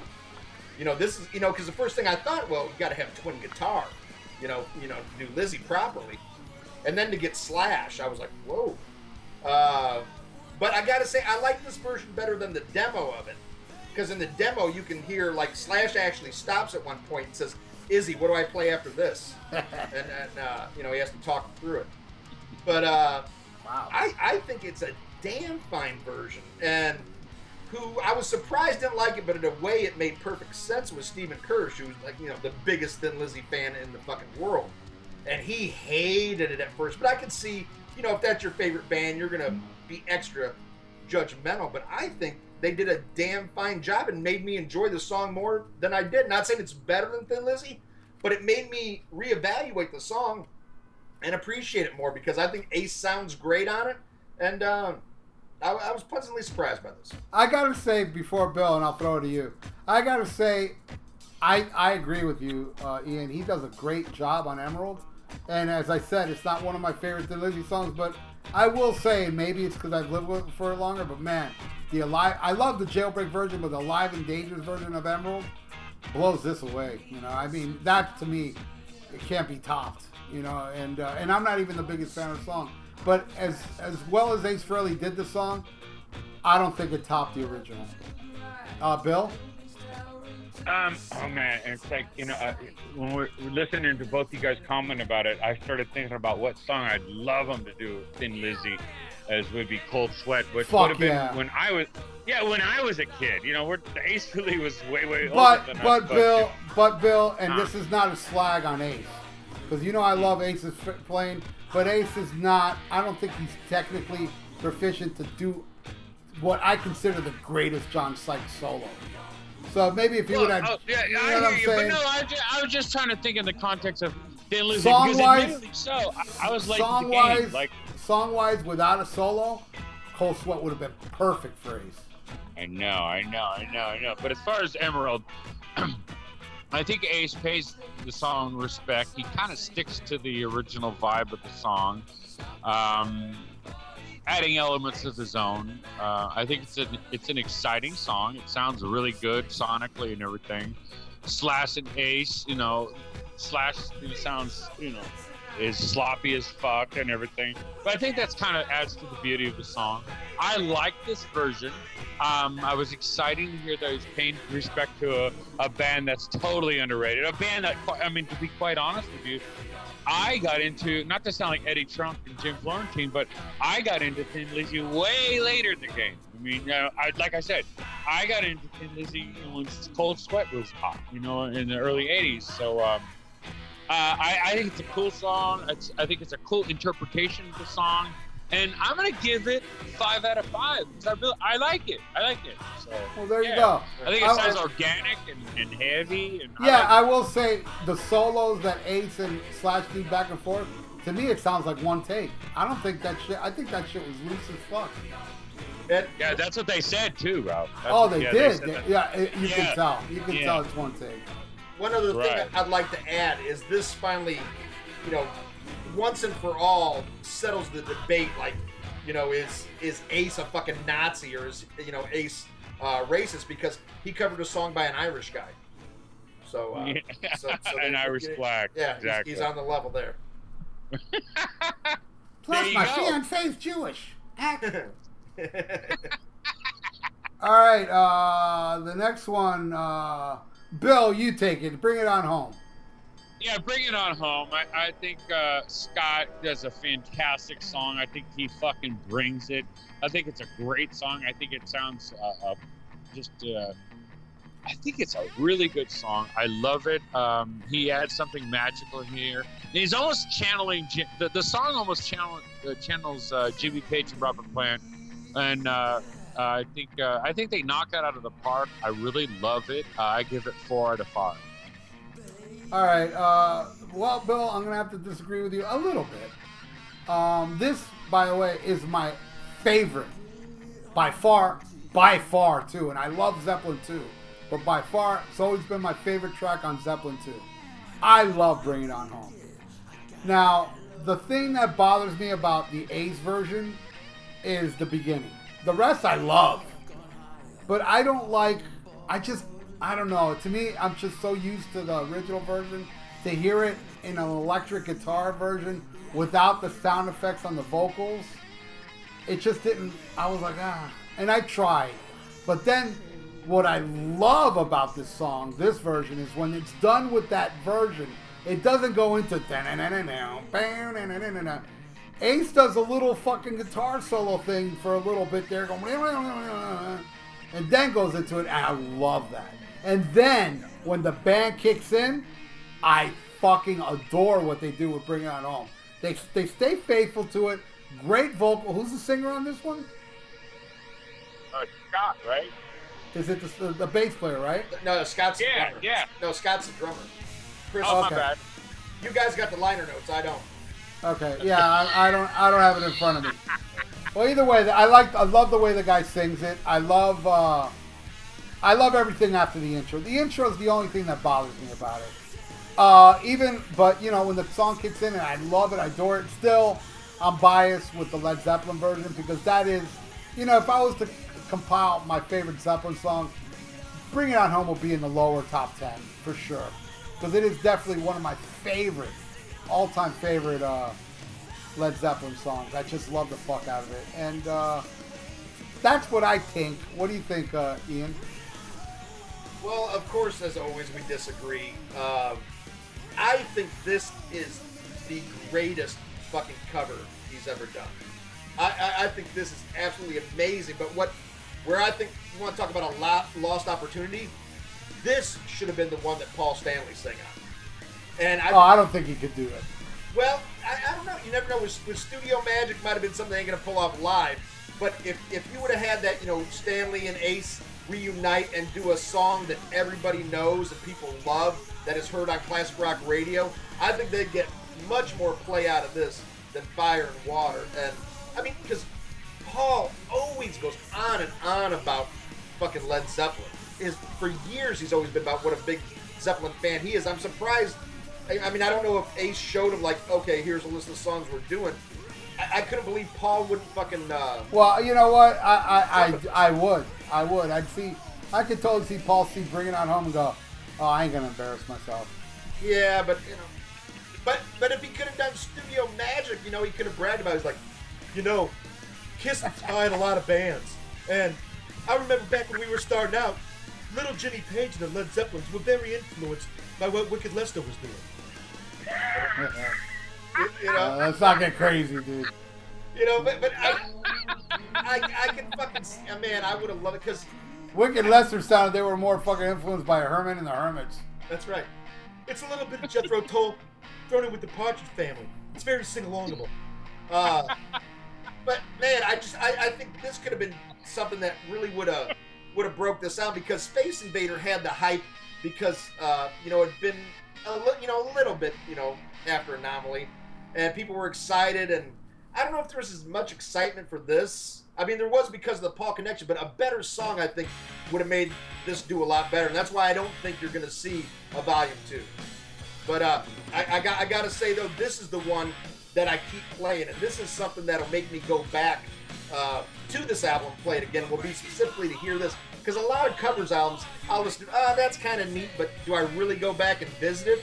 The only one I can really think of would be Rush, Flashback, that I'll go out of my way to listen to. The rest, like you hear it once, and it just sits in your collection. But this one, man, is just fucking phenomenal. You know who else agrees with me?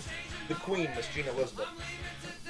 And I was gonna say, and you know who else? Right. The guy from Three Sides of a Coin. I had to get it. No, but which Gina one? loves it. Anyway, no, Gina loves this and Rock and Roll Hell, her favorites. But yeah, so. You know a lot what? of people agree.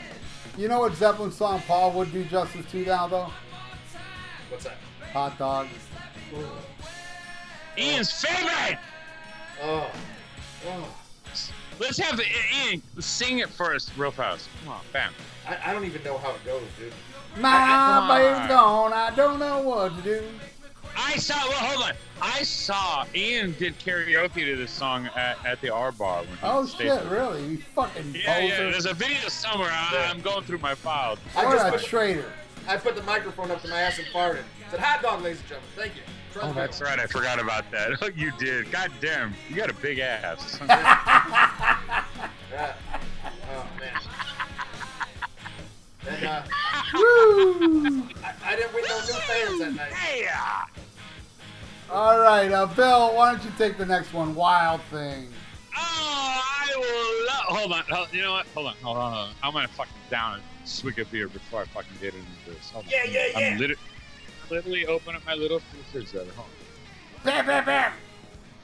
You heard that? You heard that when Bill opens his fucking refrigerator and goes, bam, bam, bam. Right. Matter of fact, hold on. Here. Before I get into it. Are you going to talk about how your refrigerator tries to kill me? Hold on. I have 4 chopsticks in my hand. Listen what I'm doing right now before I review the song. Listen. They're all broke. I just broke 4 chopsticks in half. This song, oh my god. Why do this fucking overplayed song? I mean, really? I mean, Ace, aren't you a Who fan?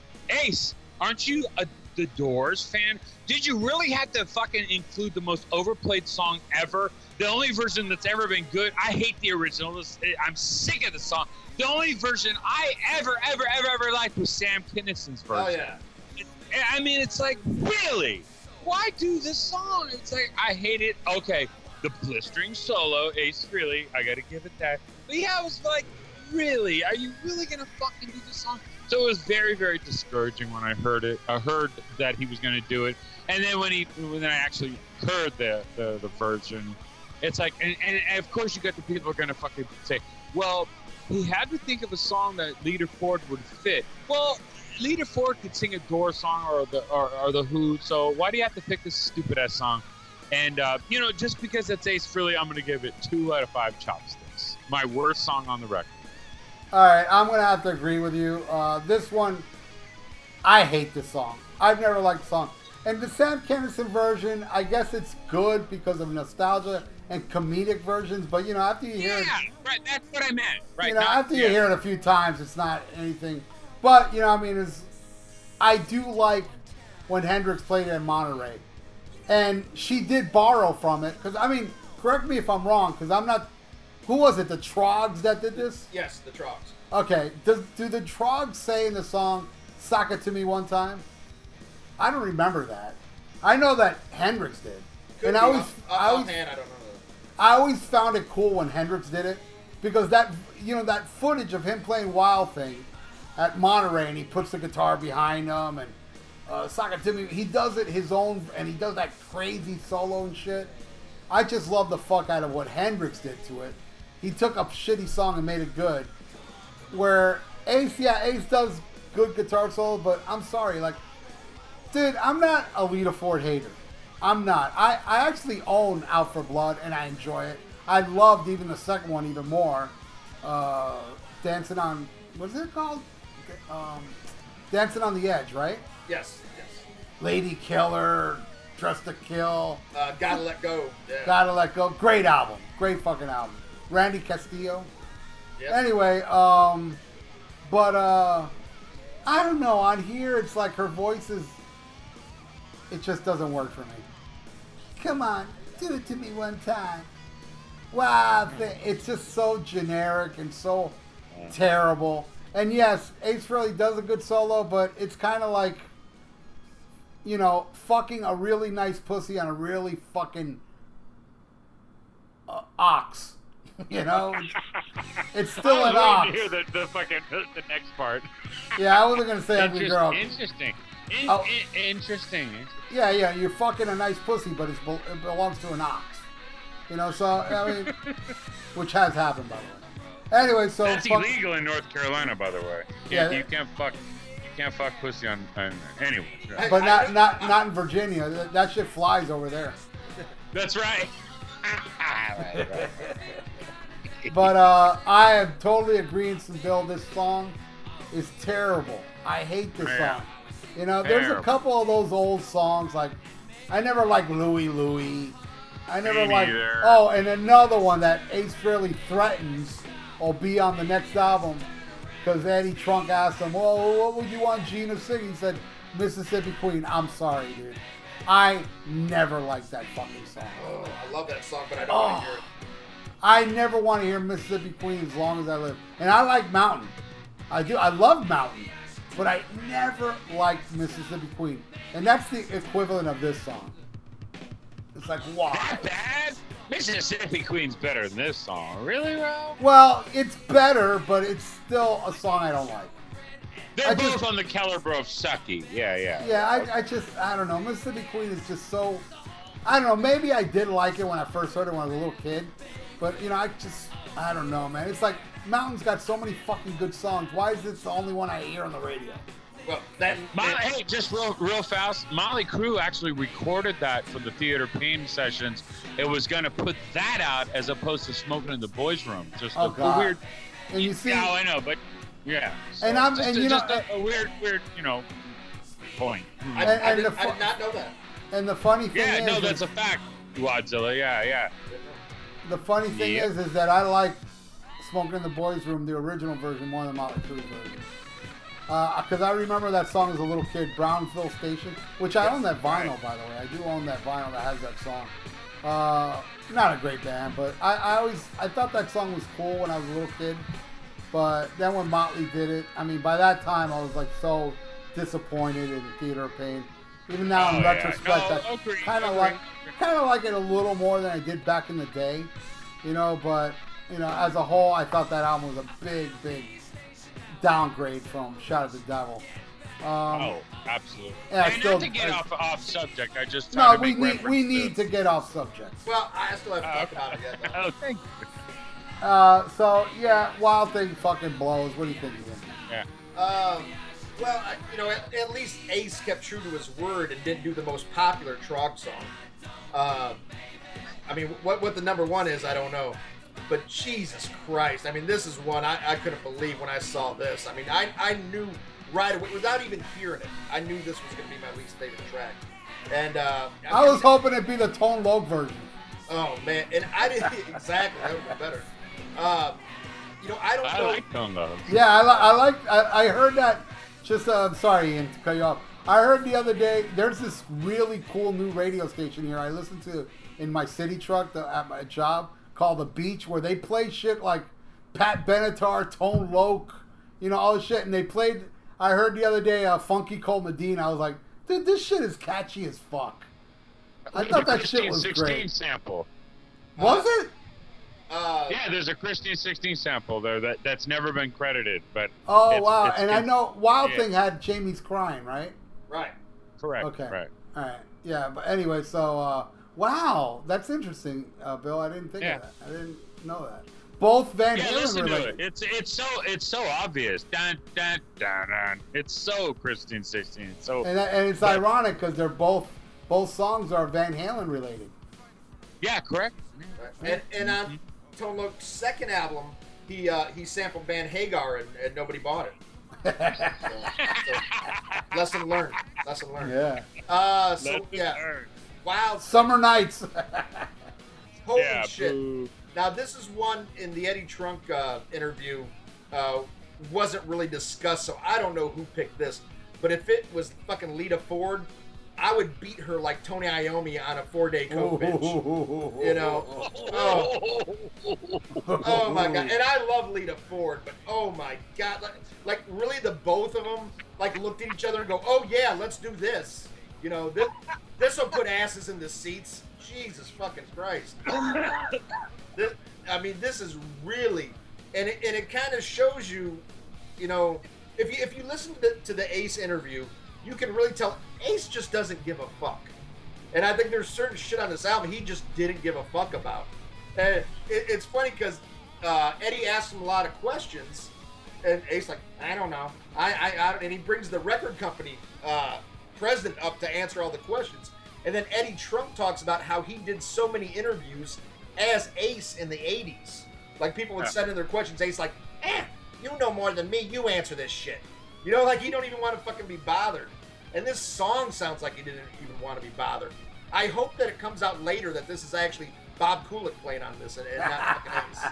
You know, I hope this is Rick Derringer. You know, yeah, this is. Woo, this is definitely the low point on the album. I think everybody would agree. But then we go to a song that a lot of people were excited about, but I saw so much division on, and that's Parasite. Yes. Featuring John 5. And if I remember correctly, was this one leaked before White Room? Or was yes. No. Well, I remember White Room first. Okay. This is the second one I heard. But this got a lot of people talking, and I didn't hear too many people like just outright bitch, but it was either they loved it or fucking they blamed John 5 for the Kennedy assassination. Yeah. You know, there's a lot of division on this, and I don't think it's bad. I love hearing Ace's voice on this. I think he sounds phenomenal. But guitar-wise, you know, and normally I want to see it change a little bit, but I think he let John 5 do too much to where it should be more Ace featured than John 5, and I almost see this as like just turning this over to John 5 with Ace singing. And that's the only thing, my only complaint, but I don't think it's horrible, but I just would have liked more Ace and less John 5. What do you think, Wayne? I don't know, not to sound like a diplomat at a union. You know what? I have mixed feelings. I mean, as I've said previously, it's a great 1974 American heavy metal song. I think they add a really cool sonically contemporary monster sound. Ace's vocals are stellar. John 5 or an Ace deliver. But at the same time, not to sound like a contrarian, I see exactly what you're saying. But it's Ace, and then, like, for instance, these Kiss songs, I mean, what can you add more than a couple of sentences, with the exception of Rock and Roll Hell, which I have a lot to say because it's so unpredictable. But I like it. I basically want to piggyback and say what Zilla said, I agree with. I love John 5. I love John 5 from the David Lee Roth album to everything. I love. But yeah, I like it. I'm gonna give it 4 out of 5. Right on. Ralph? Yeah. Yes. I love it. I know what people are complaining about because here's the thing. I love John 5 too. I'm a big fan of that DLR album. Not too big on Dave's voice on it, but I love his guitar playing. And I actually saw him live once when I went to Las Vegas. The only show that was somewhat of interest to me. I'm not the biggest Rob Zombie fan, though I do like White Zombie. So I went to go see Rob Zombie and Godsmack. And unfortunately, I saw Godsmack. But Rob Zombie had John 5 that night, and John 5 did a guitar solo that would knock your Aunt Connie's socks off, as Dice Clay would say. What a guitar player. What a hell of a guitar player. And I think what he does on Parasite is phenomenal, except the only thing I gotta complain, what the fuck does he do when he starts the solo? To me, it's kind of like, oh, this is what people are complaining about. He does some effect like, it's not even playing, he's just doing like some kind of weird noise to the guitar that doesn't really fit. And I just felt like this is unnecessary. And then when he goes into after that, it's perfect. That's what it should have been, all like that. Now, another thing I absolutely love about this song is like, dude, I mean, you cannot top the Kiss Alive version or the Hotter Than Hell version. I mean, I know the Hotter Than Hell version is not the greatest produced album, but I think it's charming because it's so, it's so bad it's great. It's kind of like Kiss Meets the Phantom, you know? But it's also refreshing to hear good production to this song. And take away that little part that I don't like with John 5 and just the rest of it, it's fucking vicious. A vicious attack to a classic Ace Frehley song. And what I love the most about it is that we got Ace singing it. As it always should have been. What Gene did was awesome. I'm not discrediting Gene at all. But this is an Ace Frehley song. And hearing Ace Frehley sing it now, well, I mean, I've seen Ace Frehley sing this even before the 96 reunion. Like around 93, he finally added it to his set list, and it blew my fucking mind. I'll never forget, it was the second song of the night. He went right into Parasite. I was like, oh my God! And to hear Ace sing that fucking song, to me, it's like, this is how it always should have been. Always. So, to me, in a way, this is the best thing about this whole CD. To hear Ace sing a song he wrote in the 70s. And he does it again. He does it again. A couple songs more. But I love it. Are we done with Parasite? Or did Ian say anything about Parasite? Yeah, I already went. All right. Okay, so I'll take the next one. Magic Carpet Ride. Boy, there's only one song I hate more than this, and that's Born to Be Wild. I never liked... Dude, these are the only two Steppenwolf songs I've heard, and it made me never want to look into any more Steppenwolf. Well, you know Pusher Man, right? Pusher Man's awesome. Okay, I gotta listen to it. I don't know, maybe, I guess. But I hate this song. And I heard Ace saying, yeah, you know, at least I didn't do Born to Be Wild. I did Magic Carpet Ride. I was like, oh, that song sucks too. I hate this song. I've always hated this song. And you know what really pisses me off about the original version? The way it starts. The way Magic Carpet Ride starts in the original version sounds like you're about to hear the most badass song in the world. Wow, like that crazy fucking guitar. Wow. Then it goes into I like to dream. Ding, ding, ding. Oh my god, fucking. Oh, I hate that hippy dippy shit. I want John Kay to be dead. He's my Sammy Hagar. Ooh. No, all right. Wow. I'm kidding. I'm Oh, my kidding. goodness, Greg. I'm kidding. No, I don't mean that. I just had a fucking. I just got possessed by the dead spirit of Ian Wadley. It's a joke, people. A joke. Joke. That's right. That's right. But I hate it. And what Ace does to it, you can't polish this turd. It's not like White Room. He didn't make it better for me. I think this is a song that just cannot be bettered. I can't stand this song. The worst on the whole album. Even worse than Wild Thing. Wow.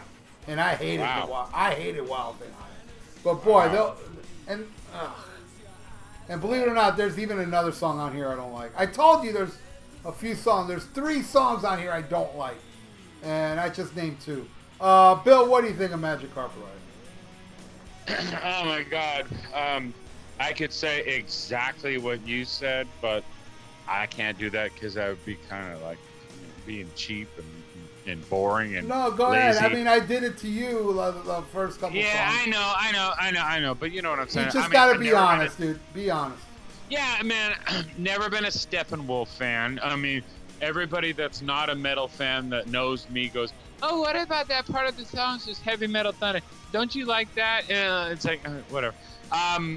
Not a fan of the original song. Boring. Every time I think of it, I think of a commercial of Wendy's or some bullshit. I mean, it's Ace. I think his playing is phenomenal. I think the structure, I mean, his band sounds great, but I don't like the song, so I don't like this song on this Ace Frehley song, and because it's Ace, I can never go below a 2, with the exception of if we ever do a second sighting review, then I'm going to give below 2. So I give it 2 out of 5. Boring, predictable. Next, bam. Ian? All right. Well, I don't hate the song as much as you guys, but I definitely agree on the burnout factor. And this was another one when I saw this on the track listing. Definitely disappointed, and definitely what they deliver on this is what I expected. Of the whole album. I was pleasantly surprised, but what I expected was something like this. Like, it's not even changed that much. It's another song. It was between this and another song that a lot of people never heard called Hey Jude. You wanted to keep the shit, underground songs. I mean, come on. God damn. Yeah, predictable and adds nothing to the album. And that's why, I think this album might fade away real quick. I definitely should have had some more exciting tracks. But then we go into another Kiss cover that got people excited, and that's Cold Gin. And this time featuring Mike McCready from Pearl Jam. And, man, I do not like Pearl Jam pretty much at all, but I like everybody but Eddie better. And Mike McCready had a side project, Mad Season, that I loved with Lane Stanley. He also, he's a self-admitted, he loves hard rock metal. He has a UFO tribute band that just does Michael Schenker era UFO and shit. So he definitely, this is what he grew up on. So I like having him on this track. And I think this is how Parasite should have been done. It's faithful, but good production, and you get to hear Ace singing it, which is a plus, and I think he does a fine job on it. I'll give it a little notch for not straying enough, but I'll give it a plus for not straying too much. I really enjoyed this one. What do you think, Wayne? God, another one exactly. I hate to follow you guys on certain stuff because it's exactly how I felt. Mike McCready shines. Being a huge fan of the first two Pearl Jam albums, 10 and Versus. I remember seeing Pearl Jam at the Warfield Theater when they're on the cover of Time magazine. Versus has two of the most heaviest hard rock songs ever. I like it. I think it's cool, but like when you're gonna redo a classic, you gotta fucking just step up a little bit more and step out of the box to make it a little bit different than what you're familiar with. So in that respect, I mean, I love Mike's playing. I love the song. I think it's cool to finally hear Ace Frehley sing his song in a studio version as opposed to in Australia, or Largo, or whatever and everything. I like the song. I like the version. I like the sonics of it. I think it's a cool version, but I can't give it 5 out of 5 for the reasons the God of War just said. So I'm going to give it 4 out of 5. All right. I love it. Yes, a studio version of Cold Gin. I do believe Ace released a live version of this. Wasn't this on Live Plus One? I could be wrong. I don't think it was on Live Plus One, but I think it was on another compilation that had live. Yeah, I know there was like 3 or 4 Megaforce compilations. Yeah, like 12 picks or some shit yeah, like that. John Reagan was behind all that because he needed to make a little money back because John Reagan pretty much sunk his fortune on Ace Frehley, and that was his way of getting his money back. And yeah, it's the version that we all know from the Live Plus whatever VHS that was released, that, you know, where Ace says, I wrote this in the subway in New York, you know. So we all, you know, I'm already very familiar as a recorded version, but this is a studio version. And, you know, if there is going to be an Origin Volume 2, I want Strange Ways on there. Yeah. But I know when they play Strange Ways live, it's not Ace singing it, so I would love to hear Ace sing it. I'd love to hear, what else did he play back? Didn't he write Getaway? No, that was a Paul song. Oh, what was the other? Mainline, wasn't that? I know he wrote something on Dress to Kill. I know he co-wrote Rock Bottom. So There's a great Rock and Metal Combat podcast episode of Dress to Kill, I just might add, to the millions of people around the world. I mean, you know what? You know what my favorite part of that show is, Bill? What's that, bro? That you were on it. Did you know that? Oh, that's right, I was. Oh, shit. I forgot because I was listening to it the other day and I just totally blocked. Yeah. That's right, I was. You're on it. No, trust me, you're on it. You should go back and listen to it. Everybody should go back and listen to it. Oh, Bill, my bad. Bill's yeah, on it. I'll and check you were it really out. good. You were really good on it. Oh, like cool. As far as this McCready guy, I can't, to tell you the truth, I knew he was on it, but I forgot, now that you guys are mentioning it, that I can't remember. What did he do a solo? Yeah. Okay. Yeah, that I don't know if he just played rhythm or he did a solo. It sounds like Ace to me, but, you know. Shit, I thought Larger Than Life was Ace, so what do I know? But it's great. It's awesome. Exactly. I love it. And again, the same reason why I love Parasite, and I think it's like my favorite part of this whole thing, even though it may not be my favorite track on this album, but it's my favorite thing about this, is to have actual old school Ace Frehley songs that he was too shy to sing back in the day, doing it now. And his voice is another thing we haven't talked about. His voice is great on this. Oh, yes, definitely. I think he sounds really good. You know, his voice is like kicking, man. And I think that has a lot to do with sobriety, you know?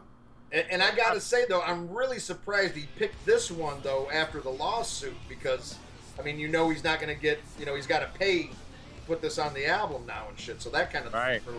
Right. Because Sammy Hagar sued him, said it was based on a song he wrote called Mas Tequila. Oh, shit. That's right. That's right. Now the world knows. Exactly. Wadzilla with the total inside information. Sammy Hagar. Tequila. What an Mas innovator. Tequila. What a brilliant name for a song. You know, Ace Frehley got the idea to write Cold Gin after they opened for Sammy Hagar on the Alive 2 tour. That's true. That's right. A true story. That's right. But hold on. Before you go any further, I have exclusive, urgent information here. Uh-oh. Sammy Hagar invented and devised the logo, the KISS logo. Oh, Yes. I didn't know that. Yeah. Nobody knows that. So just food for thought. Ah, Sammy Hagar invented the logo. And also, not a Paul lot. refined it and outlined it, so that's Yeah. why, you know. Same Oh, with that, the- I know. But the genesis of the logo, Sammy Hagar wrote it. So. And you know, another hey, thing, you know. and I bet both of you don't know this. Sammy Hagar invented inventions. That's true. Yes. Wow. Hold on. Let me get my pen. I want to make a note for the Yeah. Sammy Hagar, and he invented inventions. invention. So Yes. he is really the godfather of the invention of Yes. the term. Oh, cool. Hmm. And There's was- only one way to rock, baby. Yeah, and he also was the creator of oxygen. I did not know that. Yeah, he did that too. Hold on. Look, Ian, did you know that? Don't tell me that because now I won't breathe. I don't want you- Never mind. No. Ignore it. I did not, Ian. I did not say that. We need Ian to live for another 50 years. My bad. Anyways, so Oh, man, that's are we wishful gonna go to the thinking. next song, number 11? Want me to go there? Yeah, you go there. All right, number 11. Till the end of the day. I fucking absolutely love the Kinks. This song is from 1965. It was released as a single back in the days before there were quote-unquote albums where people compared. The B-side was Where All the Good Times Gone, and it eventually appeared on a Kinks album, The Kink Controversy. I love this song because I love the original song, and I love the fucking Kinks. I fucking adore Ray Davies, and I love this song, and I'm going to give it 5 out of 5 chopsticks and 2 egg rolls. Bam! Bam, bam. All right. Yeah! Let me go, Ian. All right. Bill, I don't like it. Now that you said this, now I'm going to have to do a little research on this. Because this song does nothing for me. And I love the Kinks. And whenever I have the time, I'm going to scan, well, I got to buy a scanner, and scan you pictures of when I saw the Kinks in 1982. And they're great pictures. Oh, wow. The Come Dancing era. Yes, I saw them. Yeah, and I love One More for the Road. One of my favorite. One of my picks of the week, I might add. That's true. Yeah, I love that live album. Yeah, and now that I remember, you picked it right when I bought it on vinyl, which was Oh, my very goodness, great. Yeah, I think I bought it. I had it on vinyl for about 2 weeks when you brought. I go, dude, I just bought that fucking album. I listened to it and I fucking love the hell out of it. I love the Kinks. I'm not the biggest Kinks fan, but what I've heard, I love, and I feel like they're very underrated. I posted this song in my group, so I'm going to tag you when we're done with this to listen to it. It's so fucking awesome. And plus 1965, a lot of great things happened in that year. Yeah, Anyways. I was born, and so were you. Oh, that's And you know what was the greatest thing in '65 other than us being born? What's that? Ian wasn't born yet. Ah, I didn't mean that, But Ian. he was thought of. He was thought of. Yeah, well, unfortunately. Nah, I'm just. Bam. Ian, what do you think of this song? Yeah, go ahead. Ian. I think it's all right. I think I like the deep track aspect of it, but I think he went almost too far with this one. But I do like the track, but and I love the Kinks. I mean, Do shit. you like the original song, God of Wad? Yeah, I do. It's still not one of my favorites, but I like it. But I don't know. I mean, I love the Kinks. I saw the Kinks in 1967 open up for Hagar, Sean, Anderson, and Shreve. Or as most people know, HSAS. But yeah. But yeah, I don't know. It's not my favorite track, but it's not horrible. I just think it's kind of. Listen to the original, man. I'll tag you too. Oh no, I've got King Controversy. I've got the album. I know it. It's just not. Oh, okay. It's My it's bad, not a my bad song, but I could think of like a million other King songs. I know. There's just such a Beach Boys influence to that song. Right. That's game. I'd love to hear him do something like Destroyer. Would be awesome, you know. Yeah, well, isn't that later in the day? Well, that's kind of piggybacking on my theory of when I initially started this podcast, where I was talking about songs that I was influenced by. I mean, right. That's way later. I mean, I think he was recording Love Gun, so you know that was just way later in the game. So you know, True. But I agree. Oh my God. But kind of like the Thin Lizzy, me wanting Cold Sweat. Well, the Ace Frehley was, you know, bailing out of Kiss in '82 when that came out. So, you know. So, anyways. Alrighty. Well, so we all talked about that, and let's go into the one that I think had the highest amount of anticipation, even more than the Paul Stanley track, and that's Rock and Roll Hell. And how crazy is it that Ace is doing a track from Kiss that he didn't play on, man? And I think that just grabbed everybody's attention. Because there's so much controversy around Creatures of the Night, who played on it, who didn't. It was a resurgence for Kiss.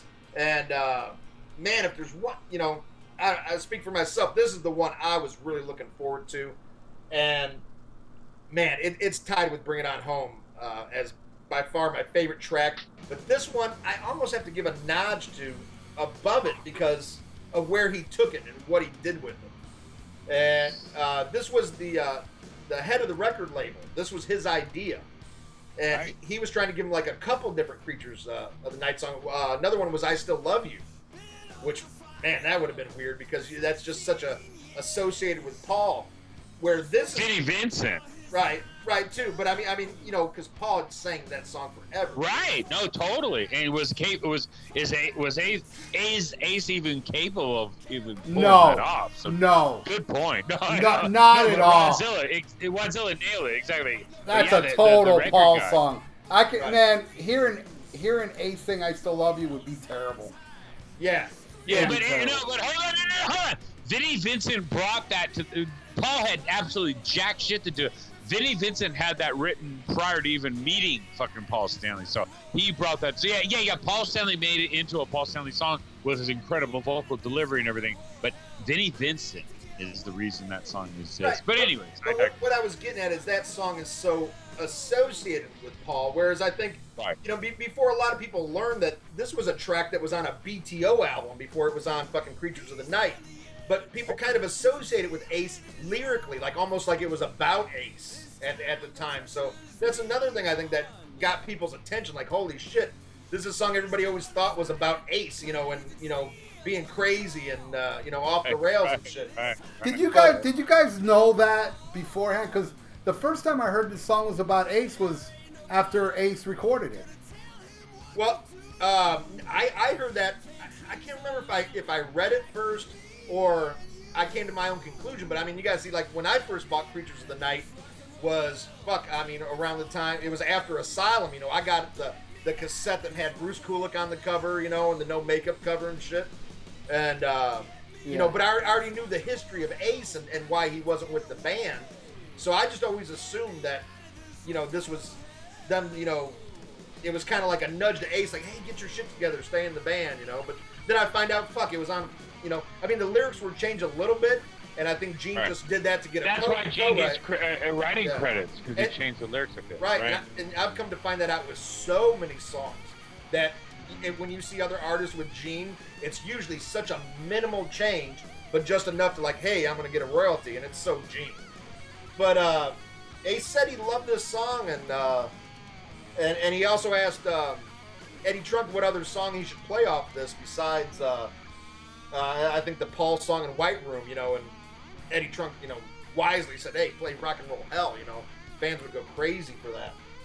But, and he also said, and this sparks further debate about whether he did play anything on Creatures of the Night. He says he honestly doesn't know, but they said that Michael James Jackson, who produced it, said he did. And Well, I actually heard Michael James Jackson say that. I heard an interview with Michael James Jackson, and he said Ace Frehley did play on the album. He didn't go into extent what he played on it. He doesn't remember what songs or what he did or if he did a solo or not. But he did say Ace Frehley did lay down some guitar on Creatures of the Night. He did. I remember hearing that interview on I don't know what podcast it was, but I heard it years ago. Well, and he was the only one to say that. I think that's something we should look into. See if that guy's on Facebook and see if we can get him on the show. Because I would love to hear that story. Yeah, he did say that. He actually did come out and say that, which I was pleasantly surprised. I was like, yes, at least he did something. But go ahead, keep going. Sorry. And another thing is, if he did, what song and did it survive to the final mix? You know, was something recorded but not used?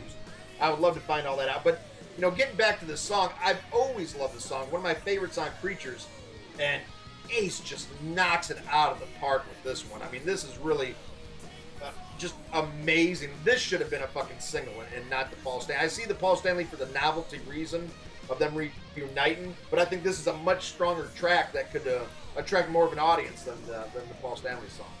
What do you think, Wang? My God, I mean, it just I think of this album. It has such a personal connection to my life because the Creatures era in particular. A, it was the first time I saw Kiss live for the first time in my life. B, that's when I fell in love with Vinnie Vincent, the whole obsession. And I'm just obsessed by the whole situation. And Ace Frehley had absolutely nothing to do. Not one note on Creatures of the Night. I don't care what anybody says. That's a fact. I mean, I'm going to tell you something straight up. Ace Frehley's tour manager and assistant, Ace Frehley may have said certain things. You know what? I don't give a fuck if this kid is saying anybody else. Ace Frehley plays along with the narrative of did he play in the fags on the 10 sides of the coin? Did he play in all the? Ace Frehley had absolutely nothing to do with this. He was not one note on this album. So, but anyways, that particular point that you guys were talking about, Ian was talking about how it was basically like a biographical song about Ace Frehley.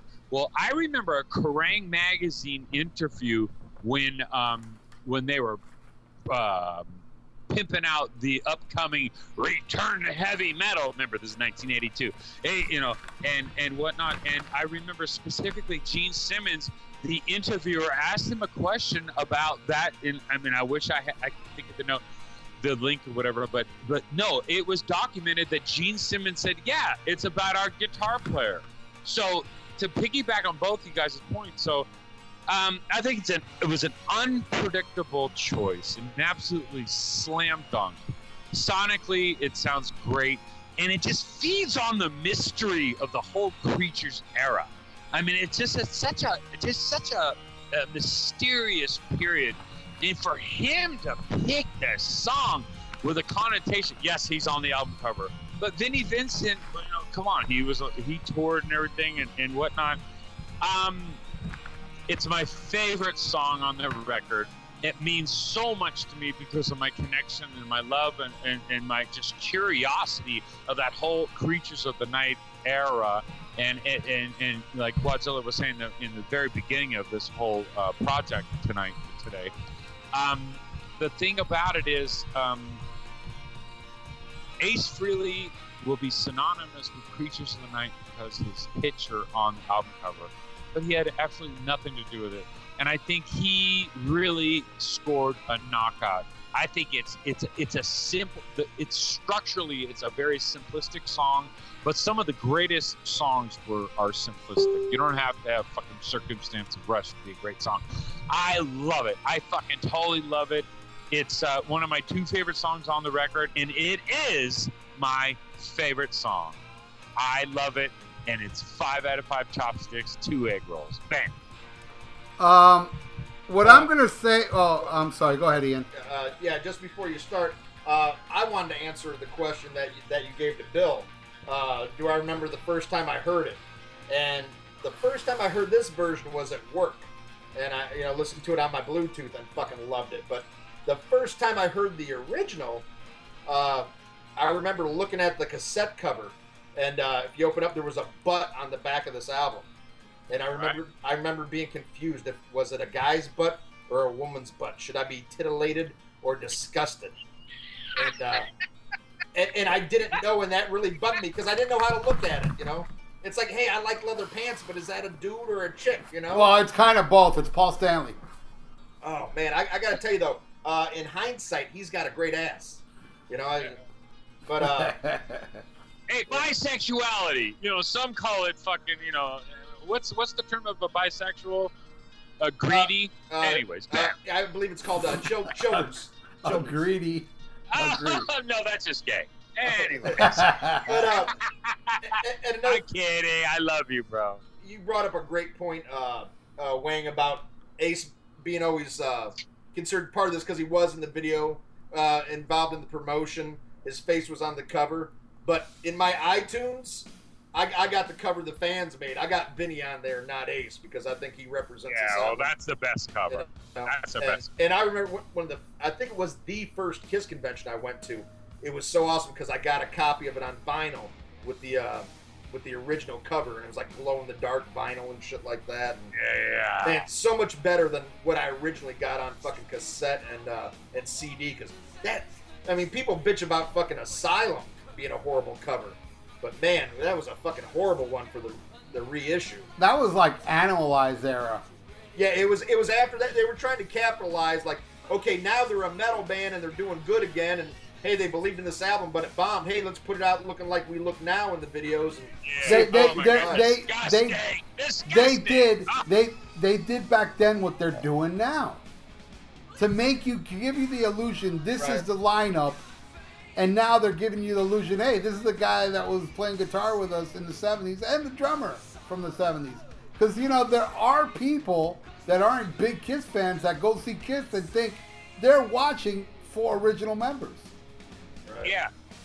Despite what that clown from that certain podcast says, most people don't really know and don't really care if it's Ace Frehley. Shut the fuck up and dye that red beard, you bitch. Hey. Anyway, okay, go ahead. Go ahead, Ian. I'm sorry. Yeah, look. Let's just stop ignoring the big elephant in the room. Fuck Three Sides. All right? Right? Yeah, Bill? exactly. Fuck you. I have no problem with Tommy Summers. He's a cool guy. That Mike guy started shit with me, and he can kiss my ass. Tommy laughed at one of my jokes, so he seems okay. No, he's an okay guy. I mean, with me, he is. I don't know. I really don't know. Look, I'm gonna be honest with you guys. I'll talk. You know, we always avoid talking about Three Sides, and this is my statement of Three Sides. When it was first out, and before I had the problem, I did listen to it. I didn't hate it. I did prefer Kiss Three Science Theater and Podcast, and I still do. But I still would listen to it because they had some interesting guests and some interesting facts. And I'm talking about way back when they had, what's that guy's name? Mitch LaFont. Mitch LaFont was on the show. Then I got him his current job, but that's another story. Anyway. But then they took an angle. I don't know if they did this during Mitch, because the thing is, I wasn't so up to date with Three Sides. It wasn't like I heard every week. But, you know, when I could, I'd catch it. And then I started, I don't know if Mitch had left already, but I just remember they started this negative Ace Frehley talk. Like, all right, they would kind of disguise it like, oh no, we love Ace Frehley. But boy, they loved attacking anybody that loved Ace Frehley. You know, and I saw it as, all right, I'll give you an example. Like, remember the movie Private Parts, Howard Stern? Yeah. Remember the part in the movie where they're like, well, 20%, or 70% that listen hate him. And they listen Howard longer, Stern. Why would if you hate them, why would you listen? Because they want to know what's the next thing they're going to say. Right. But I really honestly believe this. What's his name again? I forget. Not Tommy, the other guy. Michael Brandevoid. I don't know if I'm pronouncing. All right, whatever his name is. He is taking that angle. You know what? Fuck him and fuck that podcast. Yes, it's big, but you know what? The best podcast in the world is this podcast, and I promise you, he will hear because he hears everything. Okay. He hears if he's listening, I want him to hear me right now, and I'll make a bet. All right. You know me, and I'm out of control lately. I made a bet the other day with a guy that said that Van Hagar's getting together next year. I bet him $100 it ain't gonna happen. Now I'm going to give this guy, what's his name again? Michael Bradford, whatever. Brandevoid? I don't know if I'm pronouncing that right. I bet you $100 you'll never get Paul or Gene on your podcast. Ever. And you guys want to know why? I'll tell you why. You know why Gene and Paul would never do not only that podcast, but any Kiss-related podcast, see, Gene and Paul are businessmen. What they're going to do is they're going to go on CNN. They're going to go on places where they reach out and get fans. They're never going to do a podcast where it's Kiss-related because they already got those fans. Why would they go on these podcasts if they're going to talk to people that is already throwing money at them? You know what I'm saying? And if you don't believe me, name one Kiss-related podcast that had Gene or Paul on. Maybe in the infancy of podcasts and the internet, maybe. But ever since the internet blew up with podcasts and everything, they haven't. And now I know Gene has been on some shows here and there. I can't even think of any even rock podcasts, but you know, Chris Jericho. Yeah. Oh yeah, Paul Jericho. Stanley. Yeah, well, Yeah. Paul Stanley was right. Gene too. Because his son is a big wrestling fan, so obviously there's something in Yeah, for Paul, but and Chris Jericho's show is not Kiss related. It's related with all. Well, Three Sides is Valid only point, about valid Kiss. point, valid point. and I think what he knew with Jericho too is because he knew it was going to be safe. He probably had a list of like, we're not going to talk about this, and Jericho will agree to all that. You know, he's not going to push him on something Paul doesn't want to talk about, and that's the number one thing I think they're afraid of is you asking them something that they don't want to answer or aren't prepared. You know? Oh, and you know, Three Sides would never throw a hardball question. You know, and I do remember. I don't think I heard it, but I did hear from people online saying, "Boy, when they had Eddie Trunk on, they didn't say one negative thing about Ace the whole time." Now, You know? one thing, and I heard it, Dr. Fox. Maybe I heard it from you. It was a total hand job. They fucking lob ball. Yeah, exactly. Boy, if I had Eddie Trunk on here, I'd call him out on a few things, and I'd stump the fuck out of that Can I say Trunk. something, Dr. Fox? Dr. Yeah, Fox. go ahead. Eddie. So you're talking about Eddie Trunk? There's a Yeah. certain diluted video that Eddie Trunk posted on his page. Oh yeah, I know. I wonder if Who yeah, produced that? that was me. Oh, that's right. Oh my God. I keep And D. forgetting. Snyder. And D. Snyder posted That's it too. right, Godzilla. Now, see, that's one Hey, we're thing. proud of you, Dr. Fox. Well, thank you, because here's the thing. I ain't got no fucking agenda. I'm not here to get free tickets on the Kiss Cruise. I'm not here to fucking kiss anybody's ass. I swear to you right now, on Black Sabbath, get me Paul Stanley on this show. And I guarantee Ian and I will tear him a new asshole and ask him and play clips of what he said in the past. Have him explain yourself. Why is it that you said this and now you're doing that? Okay? I would do it. I would do it. I'd call him out. Exactly. I would. I won't. I fear no one. I So got he's nothing a to lose. Nazi, but you're gonna be in his video. Oh, I get it. You know, and that's the thing I think a lot of people love about this, but it might, cost us down the road. You know, Eddie Trunks even said, like, there's a lot of stuff he wants to say. Like, he wants to write a tell-all book, but he said if he wrote it, there's so many people that he wouldn't be able to talk to. And I think I heard that same quote. I think no, he's right. the way this show is, and Ralph can't really talk about it, but we both know about it. He knows somebody in the business Oh, yeah. that AC/DC. loves our show, but they said because of how like raw and uncensored we are, they can't. Same thing happened. Dave Ellefson. Yeah. Ellefson used to come on our page and shit, but I've kind of said some shit that either pissed him off or like probably Mustaine wouldn't like, and he hasn't responded to coming on the show. I was talking to John Regan on our page the other day, and when I said something about coming on the show, then he was gone. And not only that, look, not only I know who you're talking about, Ian, but also, and I'm not going to bring this person's name, but there's also a friend of ours that does a very successful podcast that even said to me personally, I can't do what you guys do because I want guests. I want certain people. See, they have to dance the dance in order to get certain people on the show. And I don't want to dance that dance. And even if it You costs want to us. sell out, and I know exactly who you're talking about. Sell out. He's a great guy. But I will just say this. Yeah, Look, whatever. but you know what was the final straw for me? Actually, even after he bashed me, I think I listened to a couple more episodes. But dude, the last one I heard, I'll never forget. The last one I heard was the episode where he goes, Eric Carr was just a drummer. And then I thought, okay, I'm not falling for this shit anymore just to get me upset. Because I know now what you're doing. It fucking totally dawned on me. This guy really is just trying to get people pissed off so they can keep listening in. Because he watched Private Part from Howard Stern. Fact. And I felt like I'm not going to be one of these people, so I tuned out. Right. Because you're not a professional troll. And that son of a bitch is a professional troll. He said that comment about Eric Carr. Are you really going to expect people that know music to look at you and go, yeah, Eric Carr is just a drummer? Eric Carr was I always say Vinny Vincent saved Kiss. Eric Carr's drumming, Eric Carr's sensibility, Eric Carr's personality had a lot to do with why Kiss survived the 80s. And that jackal, that pile of shit to say a comment like that, I swear to freaking God, I'm going to be serious. But you see what I mean? You see what I mean? You see what I mean? The emotion something like that would let out.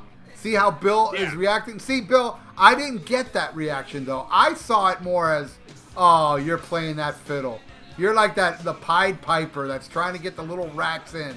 I didn't fall for it. Because you know what? Honestly, and he can deny it all he wants, I honestly don't believe he thinks that. I mean, how could you? If you're a Kiss fan and you heard Creatures of the Night, you're really going to say he was just a drummer? If you're a Kiss fan and you've seen Eric Carr's drum solos live, because drum solos are boring, but not when it was Eric Carr. He always did an exciting drum solo. To me, that was the best part of 80s Kiss shows. And I know he believes that too. But he figured, well, I already got the Kiss fans pissed with Ace Frehley. But boy, if I say something about Eric Carr, who's deceased, And boy, and look, I know they don't have a show about this. I guarantee they don't. But I guarantee if that subject ever came up about Eric Carr's insurance, they would never talk about it on Three Sides. Guarantee it. Never. Guarantee it. Because they're shills for Paul and Gene, I don't know if they're working for him, but they sure are kissing their ass. Big time. They're not working for him, I don't think, but they are total shills. They're total fucking jackals. but what I'm getting at is there's a Kiss fan base that will listen to anything, whether they hate it or not, and that's a proof. So many people I see I see more complaints about Three Sides than I hear praise, but yet everybody's still listening, and I can see it with the ratings on us. Obviously, because they're not here every other episode, they just want to hear Kiss, and they probably get mad at us. There's some kid in his basement right now. Man, did you hear what he had said about the Elder? Make me a hot pocket. This is gonna be a long night. And this is a subject we've avoided on purpose. And I hate it. I hate fucking bringing attention to those motherfuckers. But sometimes you got to do it, man. And one thing I'll say, and I know this is going to come off as cocky, but I honestly believe it. I think they just don't want to give us any attention, because I think a lot of these fans that don't know about us yet, if they heard real people talking about real Kiss talk, they're going to give that shit up and they're going to listen to us, because there's no fucking bullshit here, whether you agree with us or not. We're not. We're honest. We're not padding any answer. Yeah, we're not. We don't give a fuck what Gene and Paul thinks. What we say, we don't give a fuck. We'll say it as it is. We'll bring up the hypocrisy, like my diluted video. I also have that other video, the real Kiss versus the fake Kiss. You seen that one, Bill, where it's like scenes of Kiss Meets the Phantom?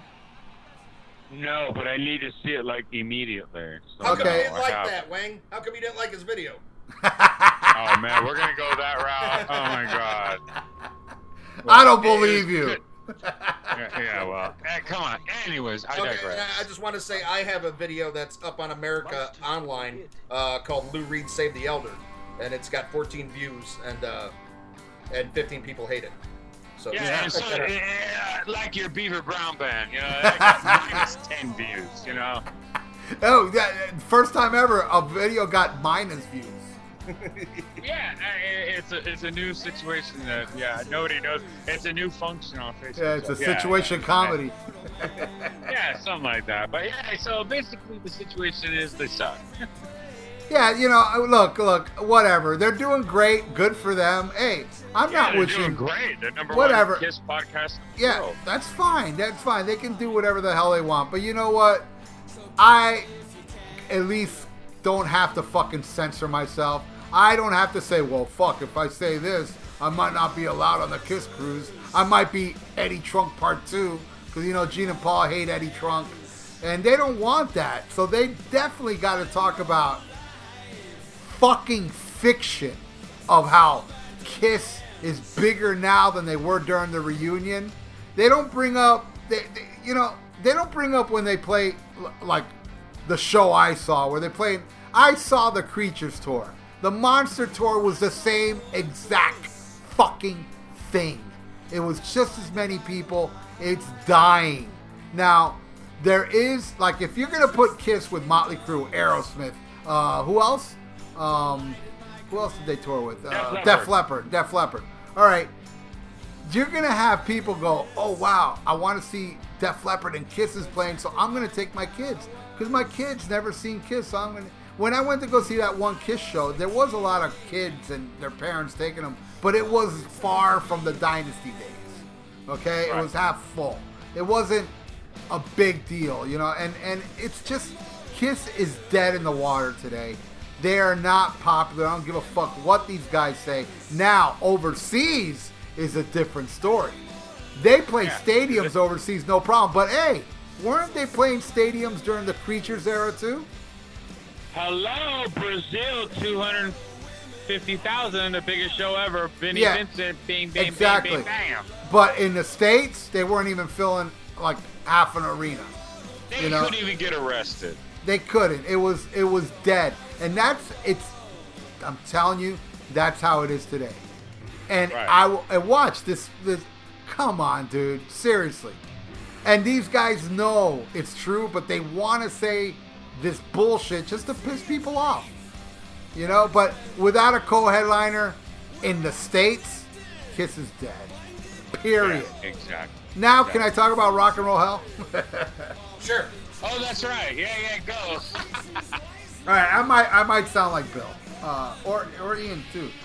Look, when I first saw this was going to be on the track listing, I got beyond excited. I was like, oh my God, really? I mean, this was total left field. I was like, no fucking way this guy's doing Rock and Roll Hell of all songs.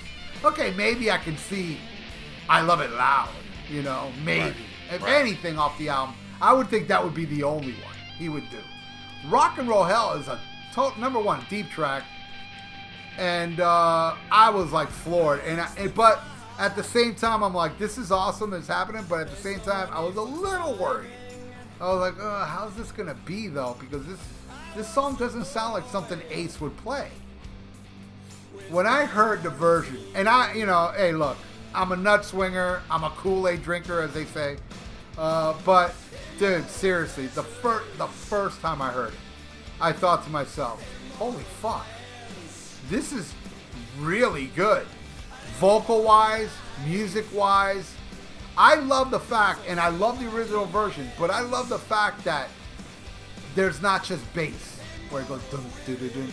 It has the guitar, like dun dun dun dun dun dun. And Ace is singing it so good, and he does his solo, and then I finally came to the realization in my mind, listening to it, thinking, this to me is fucking historic, because imagine if Ace did play on Creatures of the Night. And then I listen to this and I go, it could have been like this. Right. And you tell me, would Creatures of the Night really have been any worse with Ace Frehley? With that example? Let's say Ace Frehley was playing, maybe at that time he was a massive drunk and couldn't play as well as he does today. But boy, Ace Frehley today playing on Creatures of the Night back then, I'm not saying it would better the album, but it goddamn would match it, no doubt. Yeah, but I will say right there, I mean, it's an entertaining thought, but yeah, I don't think at that point in time he could have done what he did. No, I don't think so either. I really don't think so either. But it just makes me, think, if Ace Frehley was in good condition that time. In other words, Ace Frehley, circa 1977 ability and whatnot, playing on the 1982. If you would have you know what I'm saying? If you would have had the 1977 Ace Frehley playing on the 1982 Creatures of the Night, oh my goodness gracious! Right? Well, yeah. But and I will never sell out Creatures of the Night because the great Vinnie Vincent. So, anyways. I know this might be a bad analogy for you, Ralph, because you just plain hate the fucking song, but I see this the same way when he did his version of Hide Your Heart and Kiss did it. I liked Paul's vocals, but to me the song was much more interesting with Ace's guitar work. He just always adds that something that makes it sound like Kiss to me. Like whether or not they have a competent guitarist, they can have whoever they want and write a well-structured song. But unless you have fucking Ace playing, to me it will never truly sound like Kiss. Well, I should revisit Hide Your Heart, to tell you the truth. I just really do dislike the song.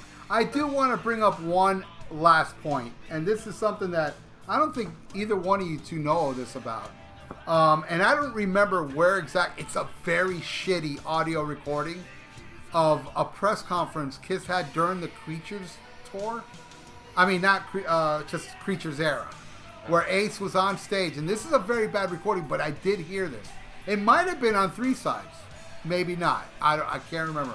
But they asked Ace at that press conference, how did you and Paul pick what solos to play on the album? It's talking about Creatures of the Night. And Ace actually said, he basically lied.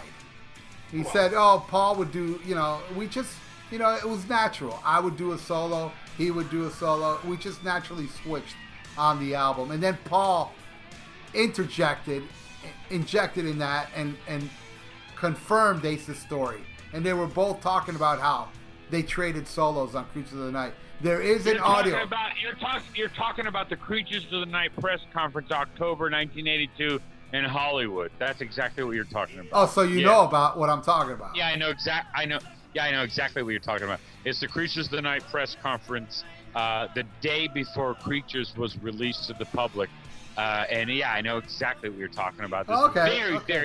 There's very little documentation as far as video, but there is a full audio. Yeah, of and it's that, a very it's terrible quality. Yeah, so very bad quality. Yeah, that's what you're talking about. But you can make it out. You can make it out, but it's very bad quality. If that's the same one that I'm thinking of, I haven't seen it, but I heard about it. But it was rumored that was actually Alan Schwartzberg in Eric Carr's makeup. I could be wrong. Oh boy. God. So, Schwartzberg Lives Matter. Yeah. They really do. Anyway, so yeah, in closing, I would have to say I'm so fucking happy. To me, it's historic to hear Ace Frehley not only do a Creature song but sing it. And a lot of people were like, "Oh man, too bad Gene wasn't on him. He could have done Rock and Roll Hell." Fuck that noise. He already did it. Right. I don't want to hear Gene re-sing it. That's like that stupid. He didn't answer Ace Frehley. Ace Frehley reached out 4 times. Even fucking reached out to the. Yeah, so I'm with you. Fuck that. No, and plus why? And plus why do you want? It's like, remember that stupid CD they released with Eric Singer and Tommy Thayer redoing all those Kiss classics? Oh yeah, that was terrible. I mean, what's the fucking point? Yes. So what's the point of having Gene sing Rock and Roll Hell again? Fuck that. Bring fucking Ace to do it, and fuck it. Fucking re-record Danger with fucking Peter Criss on vocals. God damn it. Oh my goodness. Man, I gotta say real quick while I'm thinking about it. I was dying laughing the other day. I saw it was like a Kiss Walmart commercial, and they showed Kiss bringing down this huge bin that was filled with nothing but fucking Sonic Boom, and I'm just like, yeah, that's all the unsold copies. Jesus Christ. I wouldn't be bragging about that. I'd make the bin look sold out, not like, holy shit, here we got 1 million that nobody bought. It's right next to the candy corn. You can't sell that shit. Yeah, Sonic Boom was a sonic bomb. Oh man. Fuck that album. That album sucks. Oh man. Terrible. Yeah, I like Monster though.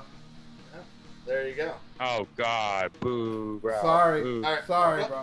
I will say this. I'm not gonna say jump totally on board with Monster, but I will say it's better than Sonic Boom. I will agree with that. All right.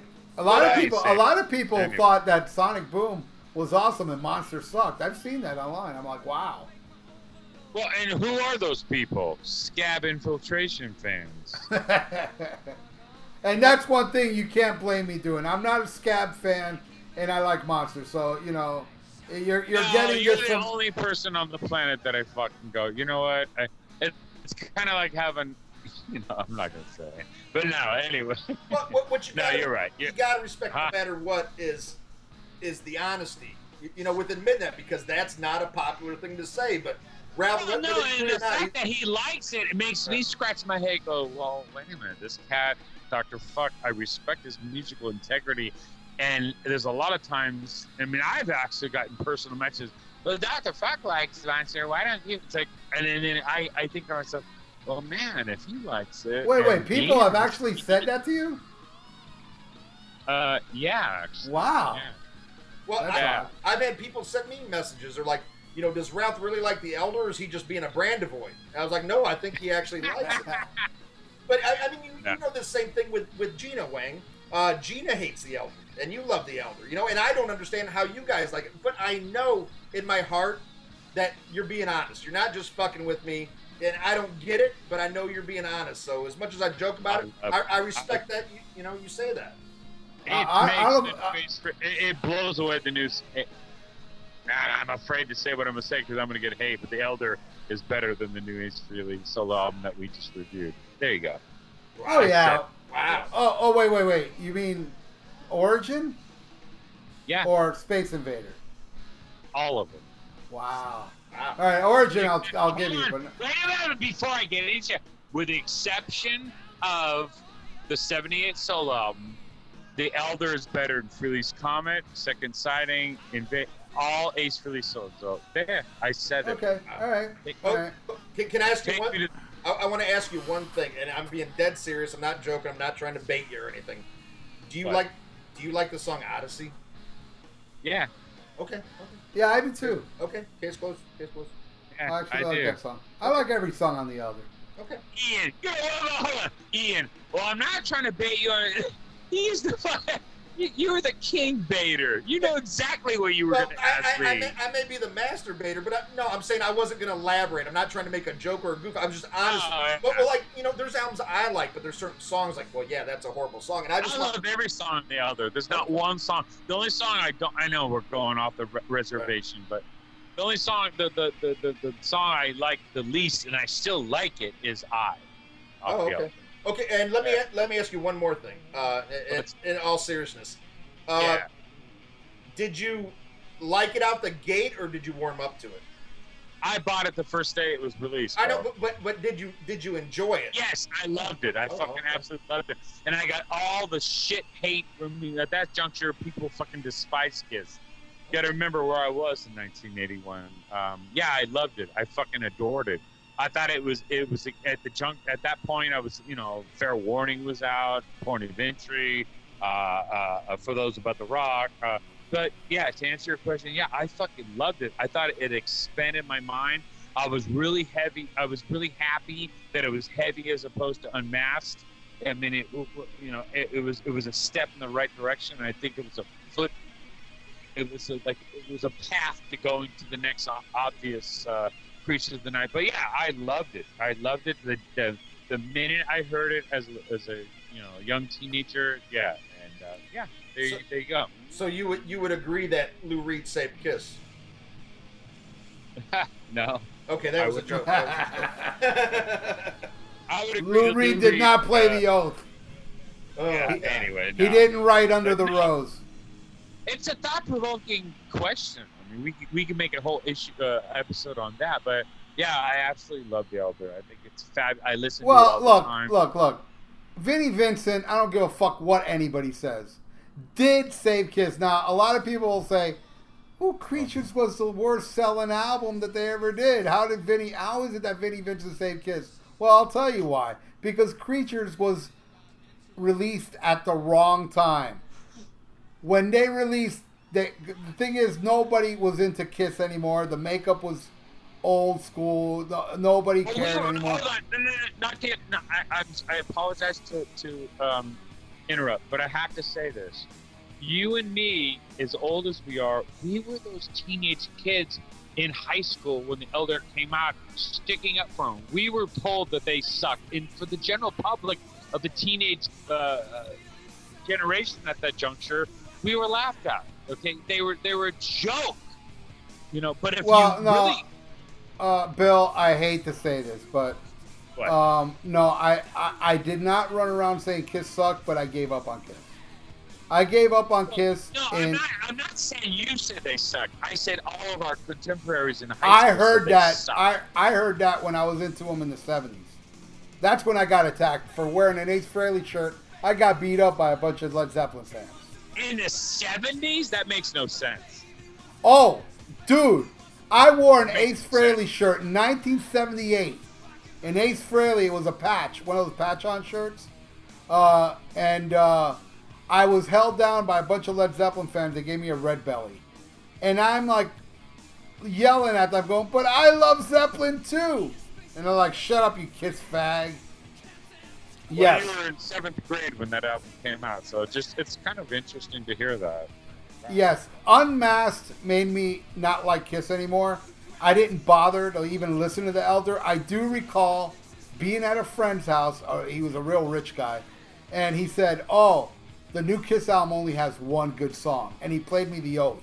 And he didn't play me the rest. And me being the closed-minded metalhead at that time, because at that time it was all about Priest, Van Halen, the new wave of British heavy metal, I didn't bother. I go, oh, I'll take your word for it.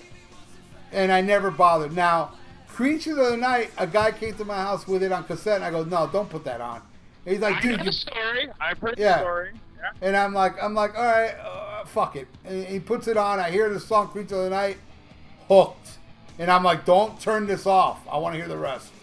You know, The Oath didn't do that to me back then. You know, but Creatures did. I never bailed on him. I stuck by him. I did. I admit it.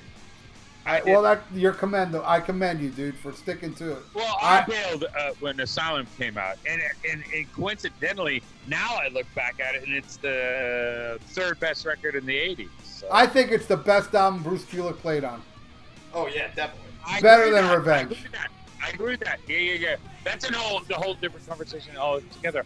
But I was referring to a specifically bringing back where, you know, us old enough in 1981 when that came out, you know, it was a struggle to stick up for the Unmasked in '80, Elder in '81. And you bailed. I stuck by him. You know, I'm not implying that one of these scab bands. I stick by him no matter what. You know, no.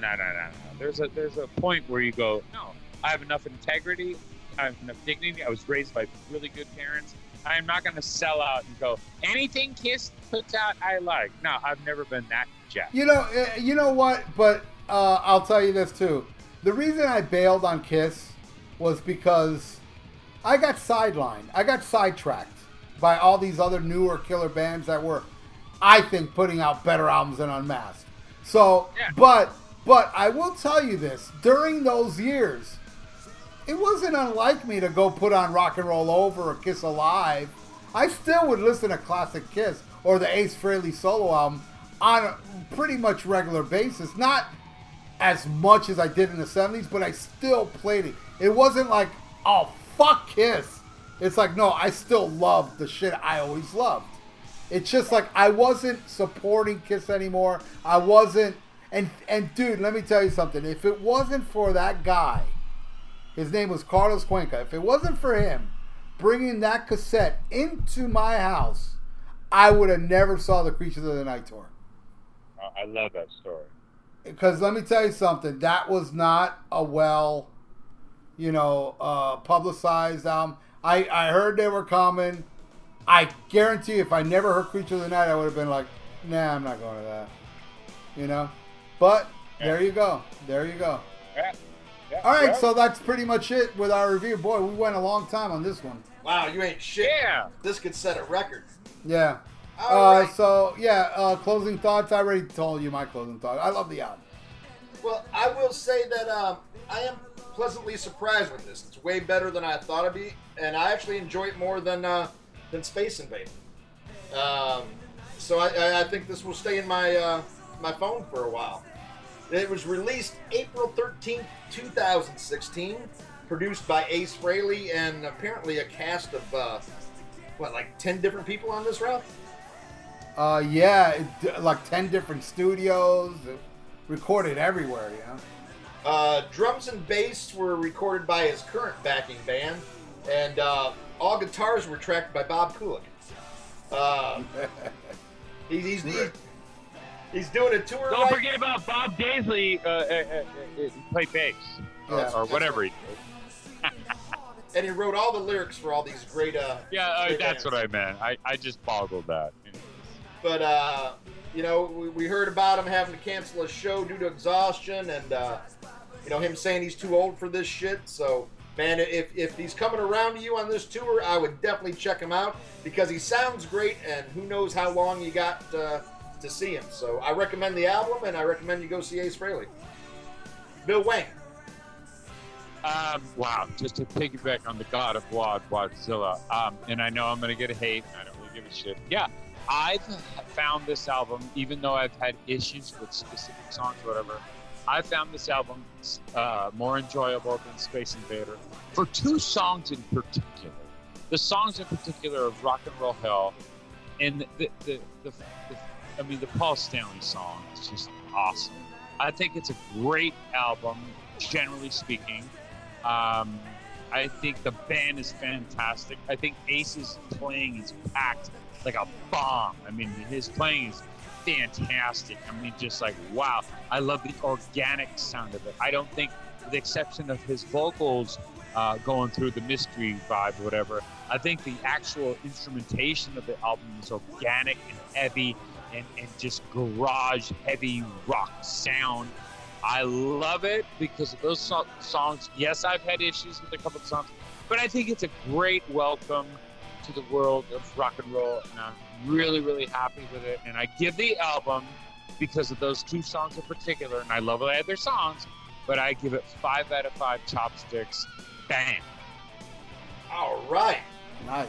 Well, as we do every week, it's that time for Pick of the Week. And Bill Wang, since you are our guest, enlighten our fans to what they should be enlightened to. Well, I thought of picking this band in previous episodes that I've been on. And then I started thinking to myself, well, I could say the hipster pick of the band, and the general consensus is they go, yeah, that's it. But I'm not going to. The band I'm going to pick is one of my favorite bands. I never talk about it because we're always talking about heavy metal, hard rock. Is The Cure. I wanted to pick an album that basically would want people to commit suicide. An album from 1982, Pornography. But for this specific audience, the Rock and Metal Combat Podcast audience, I'm going to pick a 1985 brilliant album by The Cure called Head on the Door. That is my pick of the week. All right. Cool. Ian? Fucking A, right. And I'll say, man, that is a rewarding album that you're probably not going to get on the first listen. But on repeated listens, it's just fucking incredible. And take a chance on it, you know. You might think you don't like him, but try that record, man, because I think it's great. Thank you, brother. Appreciate that, man. And hopefully I get to see him the day before my birthday, man. They got 2 shows. The first one's sold out. And, man, I hope I get to see him because I never saw him live. Yeah, they have 3 sold-out shows at Madison Square Garden. Yeah, they're not playing at the TikTok thing. And they're more influential than people think. And Robert Smith is such a fucking amazing guitar player. So, anyways. Right, and what I will say is if you're going to go, get there early because they're actually opening up for Sammy Hagar. So if you get there late, you might miss him. Wow. Oh, man. All right. Well, my pick of the week, you know, we're talking about origins. I'm going to talk about a band that went back to their initial sound and made an amazing album. And that's Rat with Infestation. And I love that album. I think this is a very good example that I'm surprised more 80s bands didn't do. And that's, instead of trying to sound current or do what's trendy, just do what got you fans in the first place. And that's what I love about this album, because, I mean, seriously, it sounds, you listen to this whole album, and it's better than some of their 80s albums, but it sounds like it could have came out then. Better than almost all of them. They stuck to what made them popular, you know, and the catchy guitar playing of Warren DeMartini. They had Carlos Cavazo from Quiet Riot was playing with them at this point. And it's just a very, very solid album, and it's Rat being Rat. Unfortunately, everything went to shit, you know, on this tour. I did get to see him on this tour, luckily. But check it out. If you like Rat, you know, definitely I recommend it. And if you like only certain albums, give this one a shot, because it might change your mind. But Rat Infestation. Awesome. My pick of the week, I want to dedicate it to all those guys that gave me a red belly. I hope you got your ass kicked eventually. I hope you all got divorced and your wife took all your shit. And I hope she was a Kiss fan. My pick of the week. She became a lesbian. Yeah, I hope I fucked her somewhere down the line. One of those stupid sluts. I hope that was a girl you loved. I hope I skeezed in her face and then you kissed her afterwards while she didn't wipe her face off. That would have been nice. All right, I initially was going to say House of the Holy, but I was like, yeah, you know what? Everybody knows Led Zeppelin. You know, so I'll pick something that, you know, you may have escaped your radar. And that's the incredible 3-disc set of How the West Was Won. Nice. Fuck. Song remains the same. I'm sorry. No disrespect. I don't like that performance. With the exception of the incredible live version of No Quarter, which I think is even better than the House of the Holy version. And the House of the Holy version is superb. That's the one track I can say on Song Remains the Same. That's fucking amazing. But How the West Was Won. Now that's a fucking Led Zeppelin live album. Because those songs are executed perfectly. It's not so, I don't know. Song Remains the Same was sloppy. And a bad example, and really gives Led Zeppelin a bad rap. My drummer, Alex Marquez, hates Led Zeppelin. Hates them. Wow. But yeah, Wow. he can't stand Led Zeppelin. But the one thing he does say, and it's undeniable, he says, but John Bonham was a fucking amazing drummer. But I can't stand Led Zeppelin. Jimmy Page is sloppy. The way Robert Plant acts. And I'm thinking to myself, this guy saw Song Remains the Same. And it taints people's, you know, I always hear that thing that Jimmy Page is sloppy. Jimmy Page can be great. If you look at that DVD, that first, you know how Coda has We're Gonna Groove, whatever show that was filmed, Jimmy Page is fucking playing clean. It's fucking amazing. Well, How the West Was Won, Jimmy Page is not sloppy. It fucking rules. My pick of the week. Fuck yeah. And wow. To think somebody doesn't like Led Zeppelin. I mean, even if you're burned out. I mean, Yeah. I saw Zeppelin on the Once Bitten Twice Shy tour, and that wasn't the best era, but they're still a great band. All right. You are so bad at the bone. Missed the bone. All right. Well, now we got to get into the plugs. Here we go. Earpillar, the podcasting and interview news site. To keep up with your favorite bands or artists and the podcasts or interviews where they appear, go to earpillar.com to find out what we're all about. You haven't listened to Mars Attacks podcast? What are you waiting for, man? Host Victor M. Ruiz brings you all types of hard rock and metal-based podcasts. You'll find everything from music-based episodes, interviews, to series such as Ultra Sexy Classic Album Series, where some of your favorite musicians, producers, journalists, and show hosts comments on the albums that push the evolutionary chains of hard rock and metal. Get with it and go to MarsAttacksRadio.com to find out more. Listen to The Rock Show with Gully and Joe. Go to all the W's, Gully, GULLYANDJOA.UK, 8 p.m. UK time, 3 p.m. Eastern.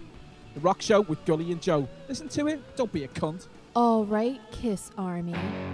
Since 2007, you've been getting Podkissed, the Kiss audio fanzine for your ears. That's right, it's your Podkissed. Every month, the Podkiss crew, along with the Kiss Room, brings you Kiss talk like no one else, whether it be roundtables, interviews with the band past and present, analysis, and great Kiss fun. Hi, this is Ace Frehley, and you're listening to Podkiss. Hi, this is Bruce Kulick, and you're listening to Podkiss. The Podkissed, the Kiss audio fanzine for your ears.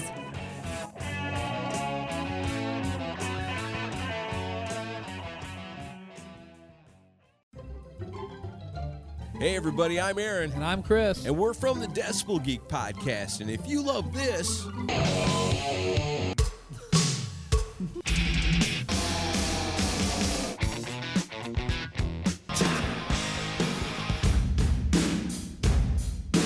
then you'll love us. That's right. Brand new episode every single Monday. You can find us on iTunes and at decibelgeek.com. And the best thing is, it's rock and roll and it's always free.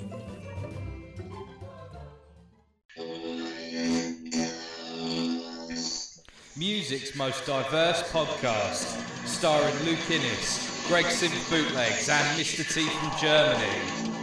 New episodes released every Saturday on Podbean, Podcast Addict, and iTunes. The True Alternative Podcast. Have you developed paralysis from trying to choose a movie on Netflix? Of course you have. There's too much garbage on Netflix to sift through. So join us on our podcast, We Watched It For You. We watch a bad movie every week and try to determine its watchability. We Watched It For You is for bad movie fans, B-movie fans, underground film fans, and cult movie fanatics alike. Don't miss an episode of We Watched It For You, a guide to the lesser-known movies of Netflix, available on iTunes or wherever you download your podcasts. Hey, it's me, Dr. Fuck, and I'm here to talk about the Wadzilla Rock Show that airs here at 11 a.m. Eastern every Saturday, only here on thatmetalstation.com. Tune in or fuck off. Hey, it's me, Bill Wang. Make sure you listen to the Dr. Fuck Show, Thursdays, 8 p.m. to 10 p.m. Eastern Standard Time. And of course, the replay, Sundays, 1 p.m. to 3 p.m. Eastern Standard Time on thatmetalstation.com. Bam! All right. Well, before I reveal next week's star-studded guest, I want Bill Wang to talk to our fans and let them know where they can check out his amazing pages. Well, you could pretty much, if you have no connection to me, if you are out there in the Facebook world, just put in Bill Wang. And I'm the first Bill Wang that comes up. Friend me, and I will let you join my beautiful group. Or look for Kiss, Kiss, Kiss, Metal, and Hard Rock. That's where you're going to find me, and I'd love everybody to join. Hell yeah, that's an I joined and I love it. Thank you, bud. Thank you. I recommend everybody check out that fine page.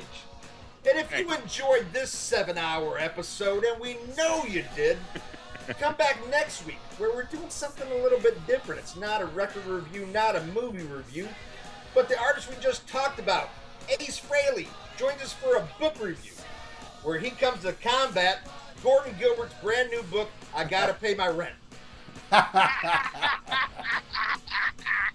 Oh, that must be the sequel to. I know Ace Frehley's still drinking. That's why I wrote this book. No, well, it's kind of a sequel to Holy Shit, My Phone Just Got Cut Off, which everybody knows. Some saucy tales in that one. But let's see if Ace remembers what really happened. That's next week on the Rock and Metal Combat Podcast.